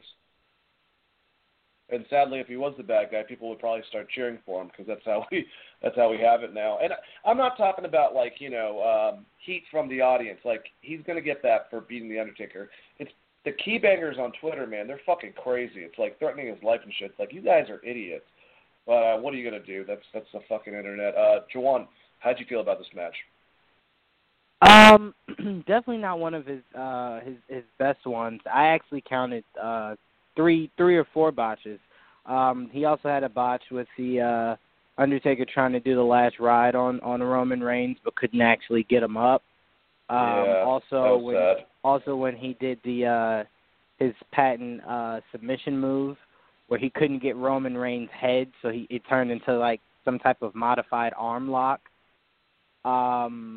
And then, yeah, like you said, the tombstone. So it was hard. It was hard to watch, because Undertaker's age and stuff went into a lot of why the match looked just like, oh my goodness. I didn't have a problem with it being Roman Reigns who's his opponent, or even Roman Reigns winning. I stopped worrying about if Undertaker lost after he lost to Brock Lesnar. The whole streak meant nothing to me anymore. After, for some reason, they let Brock Lesnar defeat him. I thought Roman Reigns giving him his first loss and then retiring him would have went over a lot more. But, they did what they wanted to do. And as long as Undertaker was fine with it, I'm fine with it. But I did want to say, Chris, you were talking about how it wasn't, maybe not one of his best, but better than others. I don't think this match was better than the one with Undertaker and Batista for the title. I thought that match was better. But yeah, that's just my take. It's definitely sad to see him go, but I'm glad he's going on his own terms. And it was also really nice to see Michelle McCool again. I love Michelle McCool. Yeah, it's just, like I said, it's a crazy moment. And I remember, I don't remember what website it was reading, but apparently I was confused. Basically, Finn Balor was supposed to be 30, but that didn't mean that Roman wasn't supposed to be in there to start an interaction with Undertaker. Apparently, that whole entire thing from WrestleMania, that had been made a while back, and Finn Balor was just supposed to be the 30th person. So that might have made sense towards it. But what I'm just trying to say is if Undertaker chooses Roman Reigns to take him out, that's how it is. And the ending where, he put on his outfit, kind of Mr. Rogers it, but, and then takes it all off and puts it in the middle of the ring. Just a very, very beautiful moment, and crazy to see that The Undertaker is done. But that is WrestleMania, guys. We did it. Took us a hell of a lot longer than I thought it would, but, this is WrestleMania. What do you expect? Remember, we're going to keep on talking. We're going to talk a little bit about Raw and SmackDown and our predictions on the shakeup that's coming next week. But if you guys would like to ask a question, just call 929-477-3781 and press 1 to ask a question, and we'll get you on here. That'll be great. All right, guys. Obviously, we're going to do this a little bit faster. so we can go through. I'm just going to basically go through the big ones, or the big things that happened. At the start, I mean, this kind of coincides with everything. My Lord, you could come the tension with the knife. You saw that amazing package of The Undertaker, followed by audience cheering, and then in sequence, coincidentally saying, well, they weren't saying fuck you, Roman Reigns, at first. They were saying, screw you, Roman, or whatever. And then Roman Reigns comes out, and then they start going, fuck you, Roman, leave, blah, blah, blah, blah. He gets to the stage, if you will, and keeps on trying to go for the mic and is smiling at everyone. Very heelish. Some of the things he did with The Undertaker was very heelish, too. Him hitting him with the chair. There was a part where he ran outside in the match and made Undertaker go after him and then ran right back inside and came after him. It's very heelish. I'm very much hoping they're going for this. Just go with it. It will work better for him, and he wants to. But just getting back into it, finally says, this is my yard now, drops the mic, gets the fuck out of there. Probably the most badass thing Roman Reigns has done, period. Juwan, how did you like it? I thought it could have been a lot better. I thought he should have said more, but the crowd was vicious. But the night after WrestleMania, you always expect the crowd to be not vicious, but definitely insane. But I thought there should have been more dialogue. Chris?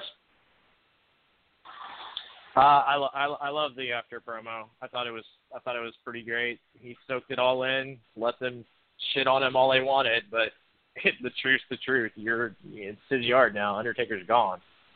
So if he's going heel, it made sense to cut that promo because that's the only way you could really take that. Basically like, yeah, you guys are cheering for Undertaker, but yeah, I beat him. So good night, bye. And then you didn't see him the rest of the show.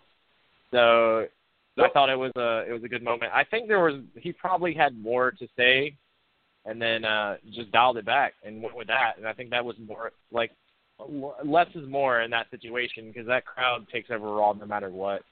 And in this way, at least he was able to throw it back at him a little bit, which I think did piss him off. They sounded pretty. That crowd was fucking bloodthirsty the first 10, 15 minutes of Raw. Yep. And not only that, they kind of start saying delete, which leads into this next match. I'm just going to go over this stuff, these two matches that came up, and you guys can talk about what you want from it. But Hardy Boys came out. They defeated the Club. I have not seen an interview with the Hardys. Like, I want to know if Matt is still incorporating his weird, style while talking. I don't know what they can get away with, basically. But it was great to see them. They defeated the Club. I love Gallows and Anderson. I wish they would let them be more charismatic. But, yeah, Matt Hardy hit the Twist of Fate, and then Jeff Hardy hit the Swanton Bomb. Pinfall, it's done. Afterwards, Neville came out. He started boasting about his victory at WrestleMania. He's interrupted by Mustafa Ali. He beats him in the ring with the Rings of Saturn. He was so pissed off by Beach Ball Mania, and you could tell that, I don't know if it was supposed to do this beforehand. There's a part where he's about to go for the Red Arrow, and he looks at everyone like they're not worthy and just does the Rings of Saturn to win the match. How did you like both those matches, Juwan? I actually really enjoyed the Hardys match. But just so you know, I did see a little bit of the interview after Raw with, I think, Renee Young and Jerry Lawler, I think is who it was. And Matt didn't really have that gimmick. He was sounding like the old Matt from before. But the tag match was great. I'm glad they retained. And I was saying before, I love anything with Neville. He's just a really good heel. I agree, Chris. I thought the Hardys match was a pretty good TV tag match, and just further cements them as being like one of I would say one of the greatest tag teams of all time. It was a good match, typical Jeff Hardy Matt Hardy match. I did like that Jeff put the spot where he pulled the ring stairs out to hit Whisper because Matt was outside selling, so he still hit Whisper in the win, which was kind of cool. There's some neat spots in it, and the Twist of Fate.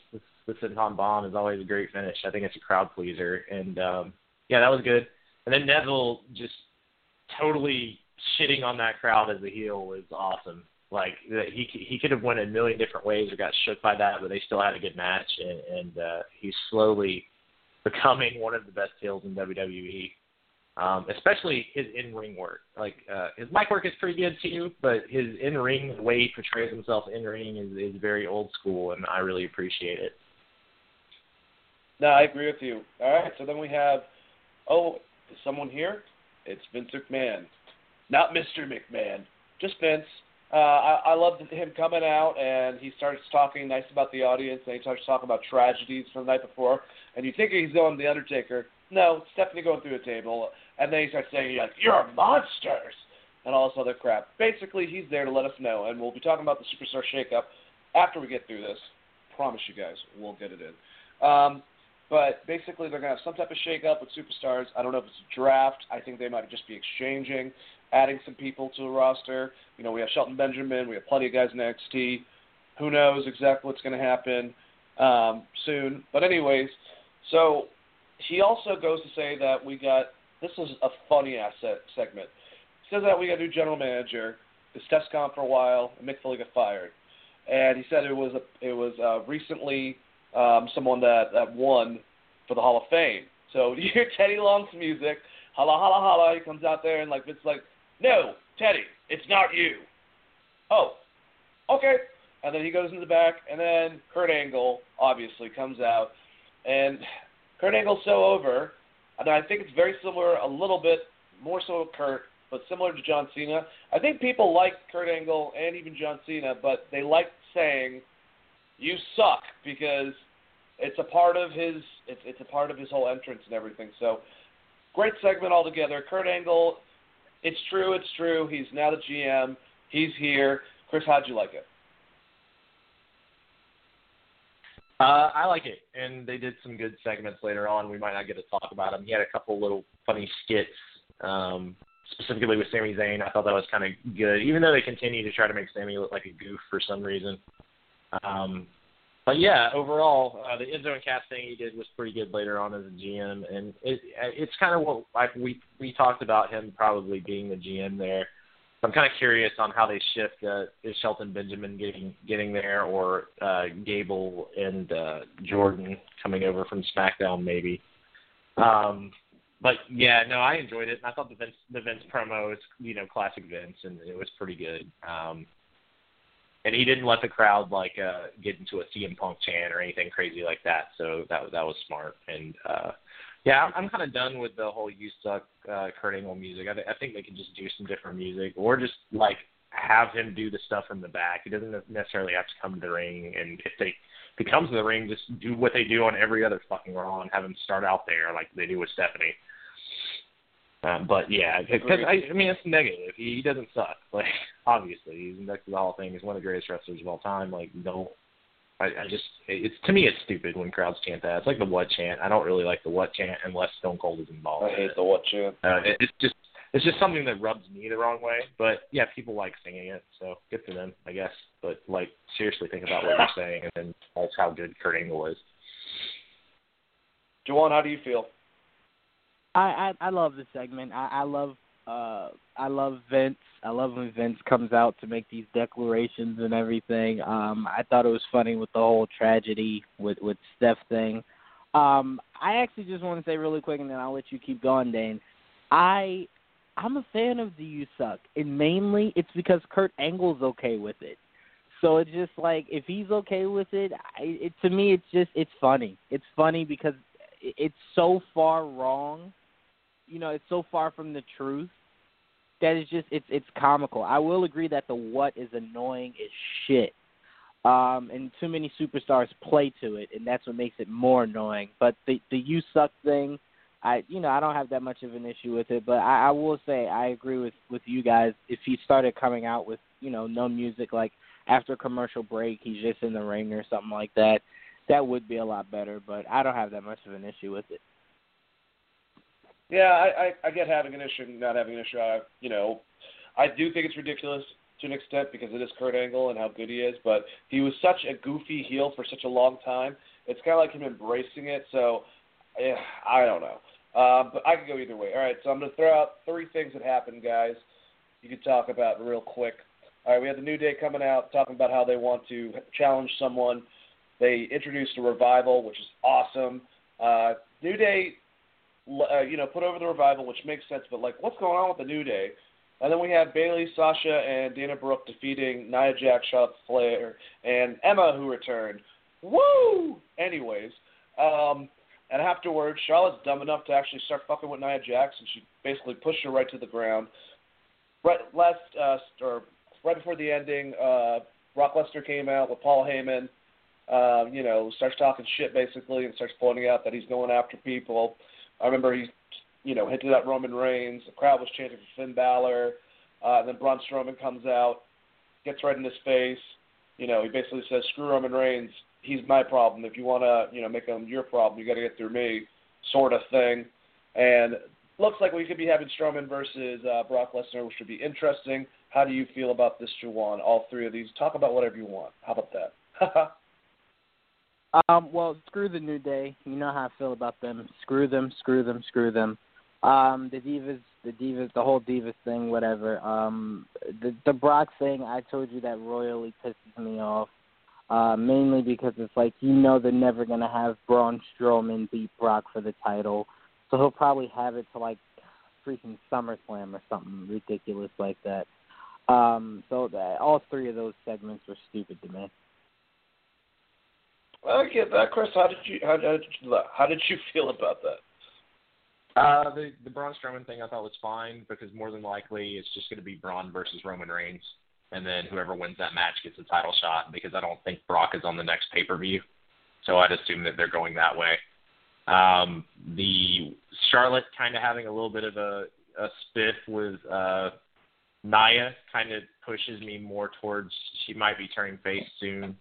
And maybe Sasha will be turning heel, and maybe Sasha and Bayley are going to work against each other, and Nia and Charlotte are probably going to work against each other unless they switch the rosters, which we can talk about later.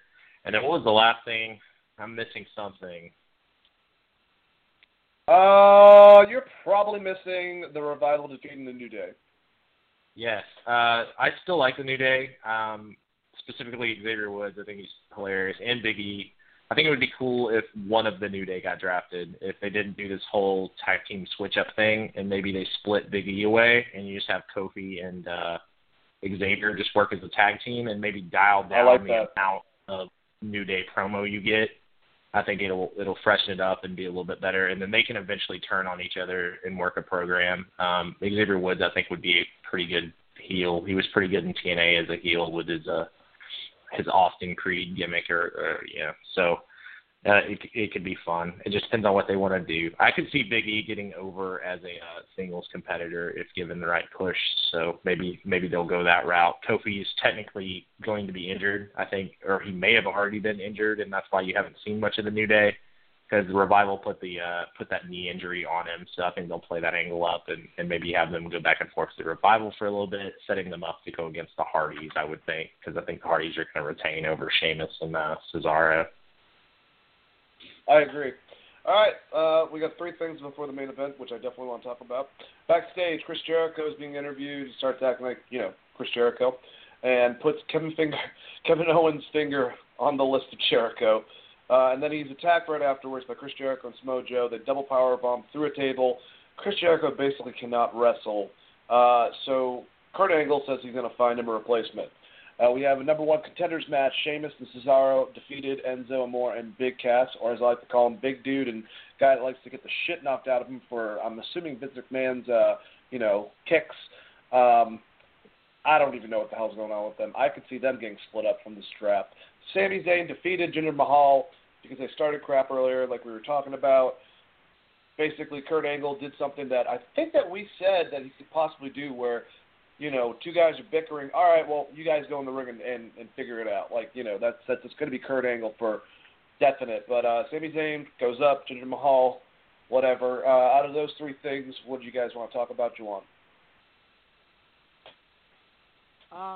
I guess the Chris Jericho being taken out. I think I saw an official poster for Payback with Chris Jericho on the cover of it. So I'm assuming he gets his payback against Kevin Owens. And like I said before, I guess maybe they can start up something between Finn Balor and Samoa Joe so Chris Jericho goes and then bring Finn Balor to face KO for the title. But yeah, I guess that's the highlight out of everything for me. All right, Chris. Yeah, the last segment, I think the highlight's definitely them taking out, Jericho, and then Finn Balor, of course, showing up. Sami Zayn match, it was a squash match. Sami just beat the shit out of poor Jinder, which is what he should be doing. But, you don't really feel like Sami Zayn is going to get over from that but, yeah, the last match was fine. It set up Finn as feuding with either KO or Samoa Joe. I would assume that Jericho is going to lose at Payback, and then you'll get Finn versus Kevin Owens, because I would assume Seth Rollins is going to be going against Samoa Joe. Even though Finn helping Seth makes absolutely no sense for the fact that when he injured Finn Balor, he was a heel at the time. So that kind of is out there, but whatever. They had to deal with it because he was injured. So we can move along. Well, yeah, no, and I didn't get a chance to say. Well, Finn Balor's back, basically. He's Seth Rollins' partner, and I completely agree with you. Why is Finn helping the guy that put him out for that many months? He's just going to go on his team.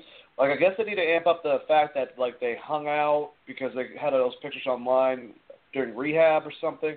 I don't know. I really wish that Seth Rollins is still a heel. I think he's better as a heel, but we're not going to see that, obviously. But, yeah, Finn Balor and Seth Rollins defeat Kevin Owens and Samoa Joe. It was great to see Finn Balor come back. It's a very similar feeling, but I think Shinsuke on SmackDown was more, but a very similar feeling to that. I just love seeing him come down, his interaction with the audience. And, Juwan, how did you feel about the last match? I loved it, only because of Finn Balor coming back. I loved Finn Balor. I didn't get a chance to watch him that much in NXT. So when I first saw him be bumped up, I loved his character.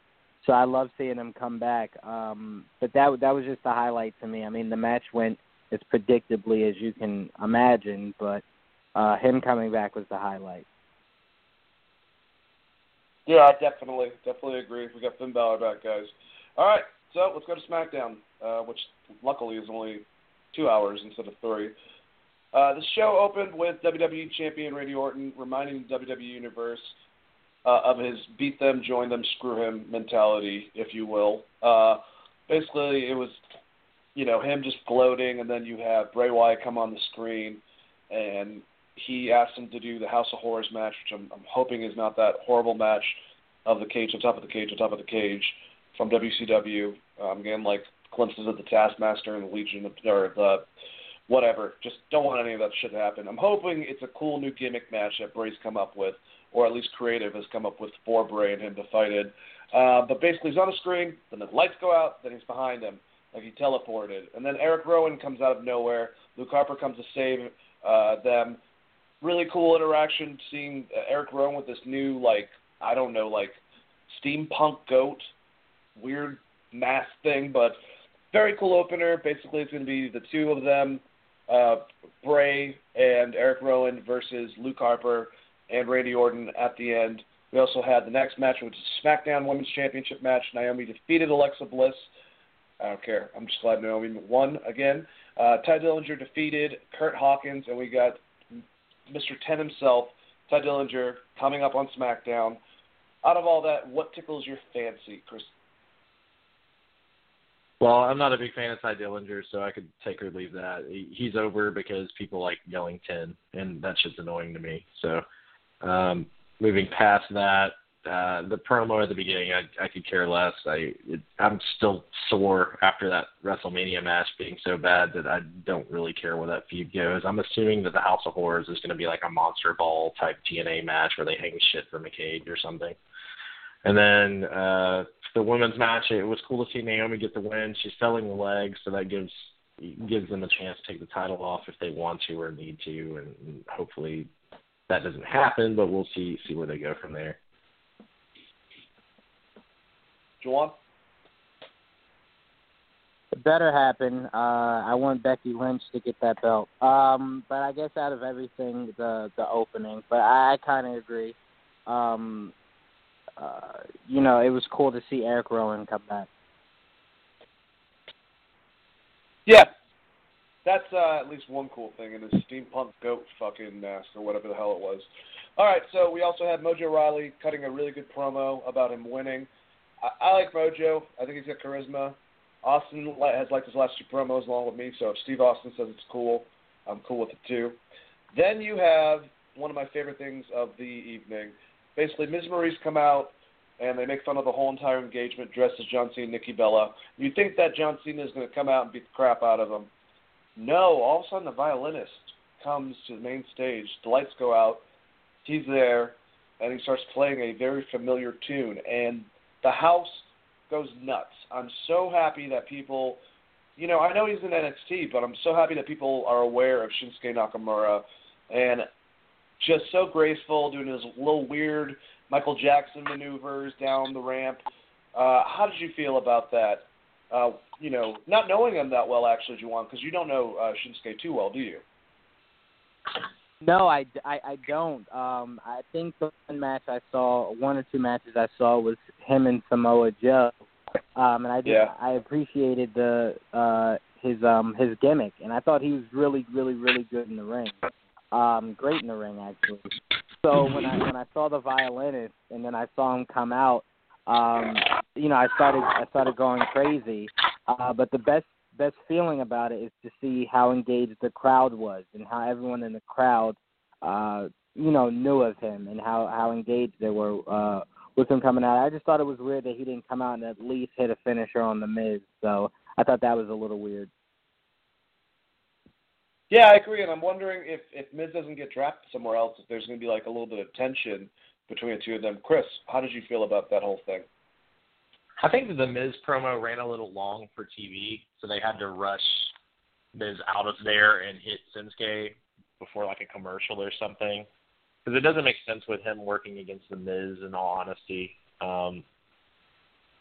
But from that standpoint, I really enjoyed it. I like Shinsuke Nakamura when he's in New Japan. I loved him in NXT, specifically the match he had with Sami Zayn, which was Sami Zayn's last NXT match. I thought was one of the best matches of that year, and I look forward to seeing him work against, I don't know who they're going to put him against, but anything Shinsuke does, I look forward to seeing it. It's going to be a good match. Hopefully they don't put him against like Dolph Ziggler or somebody, because that'd be fucking awful, but we'll see. Which I think he had a dark match with Dolph afterwards, by the way, so hopefully they're not going that route. I mean, there could be worse than I think Dolph Ziggler, but I completely agree with you. I hope they find someone that matched up with him. I wish that we could see him go against Daniel Bryan. Obviously that's not available, but they would have really, I think, had good in-ring chemistry. But let's move on from that. We got Shinsuke Nakamura now on SmackDown. Everyone's excited. Hurrah, hurrah. Let's do the last three big things that happened. Baron Corbin defeated Dean Ambrose in a better fucking match than the one on Mania, which, I mean, SmackDown after Mania, I get it, but this was awesome. There was a huge street fight with both combatants battling all over the arena using steel chairs, tables, leather strap at one point. Corbin scored the victory after chucking a chair at Ambrose's head and catching him with the end of days. There was that spear into the table where both of them looked like they got fucked up from that. Awesome match. After that, Shane McMahon comes out to talk about what his dad did with the whole thing, but gets cut off by AJ Styles, who says basically, I want to be here, and is very babyface. As heel as Roman was on Raw, AJ Styles is babyface with this whole entire thing. Says, I want to be here, but that's not the reason why I'm here. I just want to let you know that there's something that I need to do. And he gives him a handshake, and, it's cool between the two of them, and there's that funny moment where he's walking away and, like, kind of bucks at him real quick. But just like, just kidding. Awesome little segment. Loved it. And then, obviously, the last match, Randy Orton and Luke Harper defeated Bray Wyatt and Eric Rowan.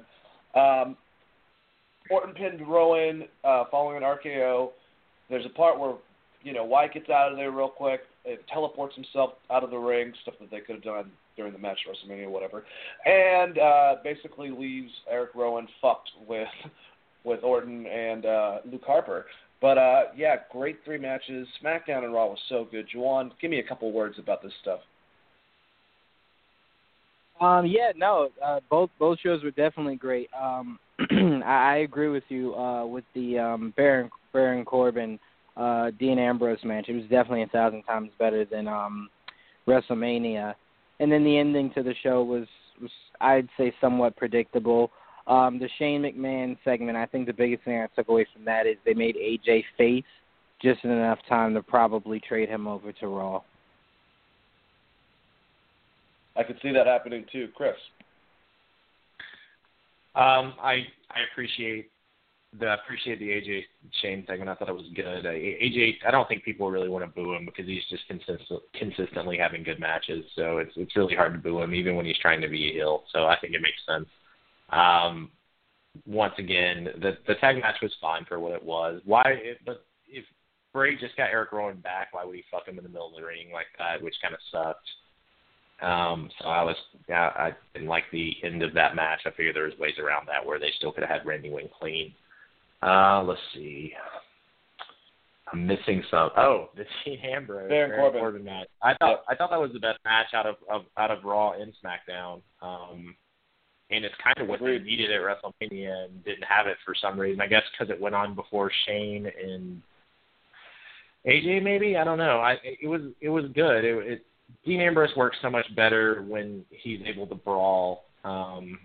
And I thought it was a really neat finish where he Baron looks like he's getting his ass kicked, and then he throws the chair in desperation, and Dean bumps onto the ropes, hits his nuts, and then gets hit with the end of days. I thought that was a pretty neat finish. So hopefully they do something with Baron. I'd like to see him get the title. But other than that, it was a good show. I enjoyed SmackDown more than Raw personally.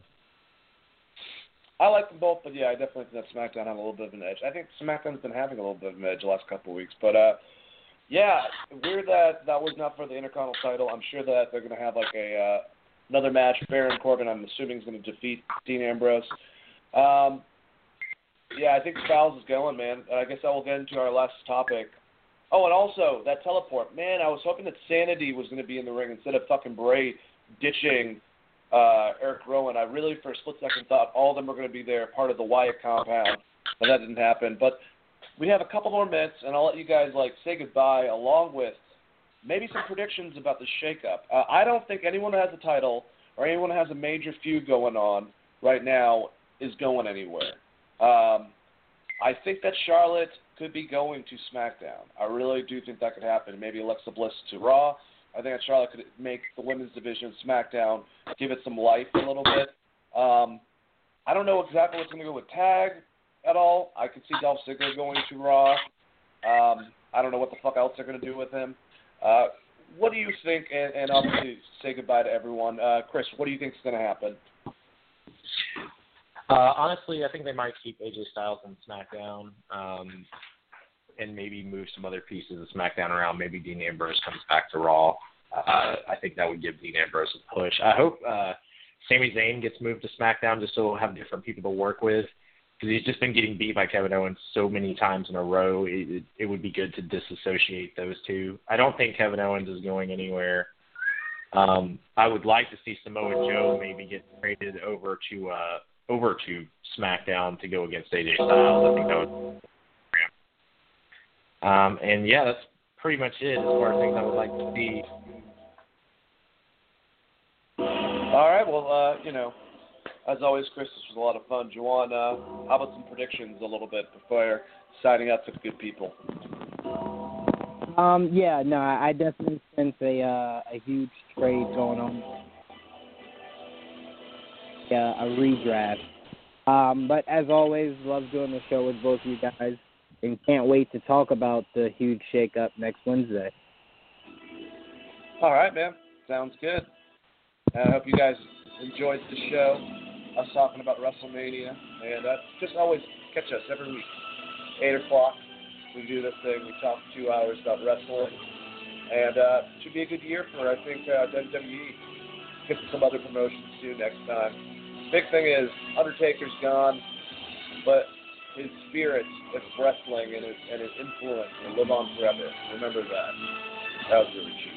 But oh well, shit happens. Thank you guys for enjoying another episode of Wrestling Geek Alliance. Stay strong, Geek 5 Nation. Have a good night.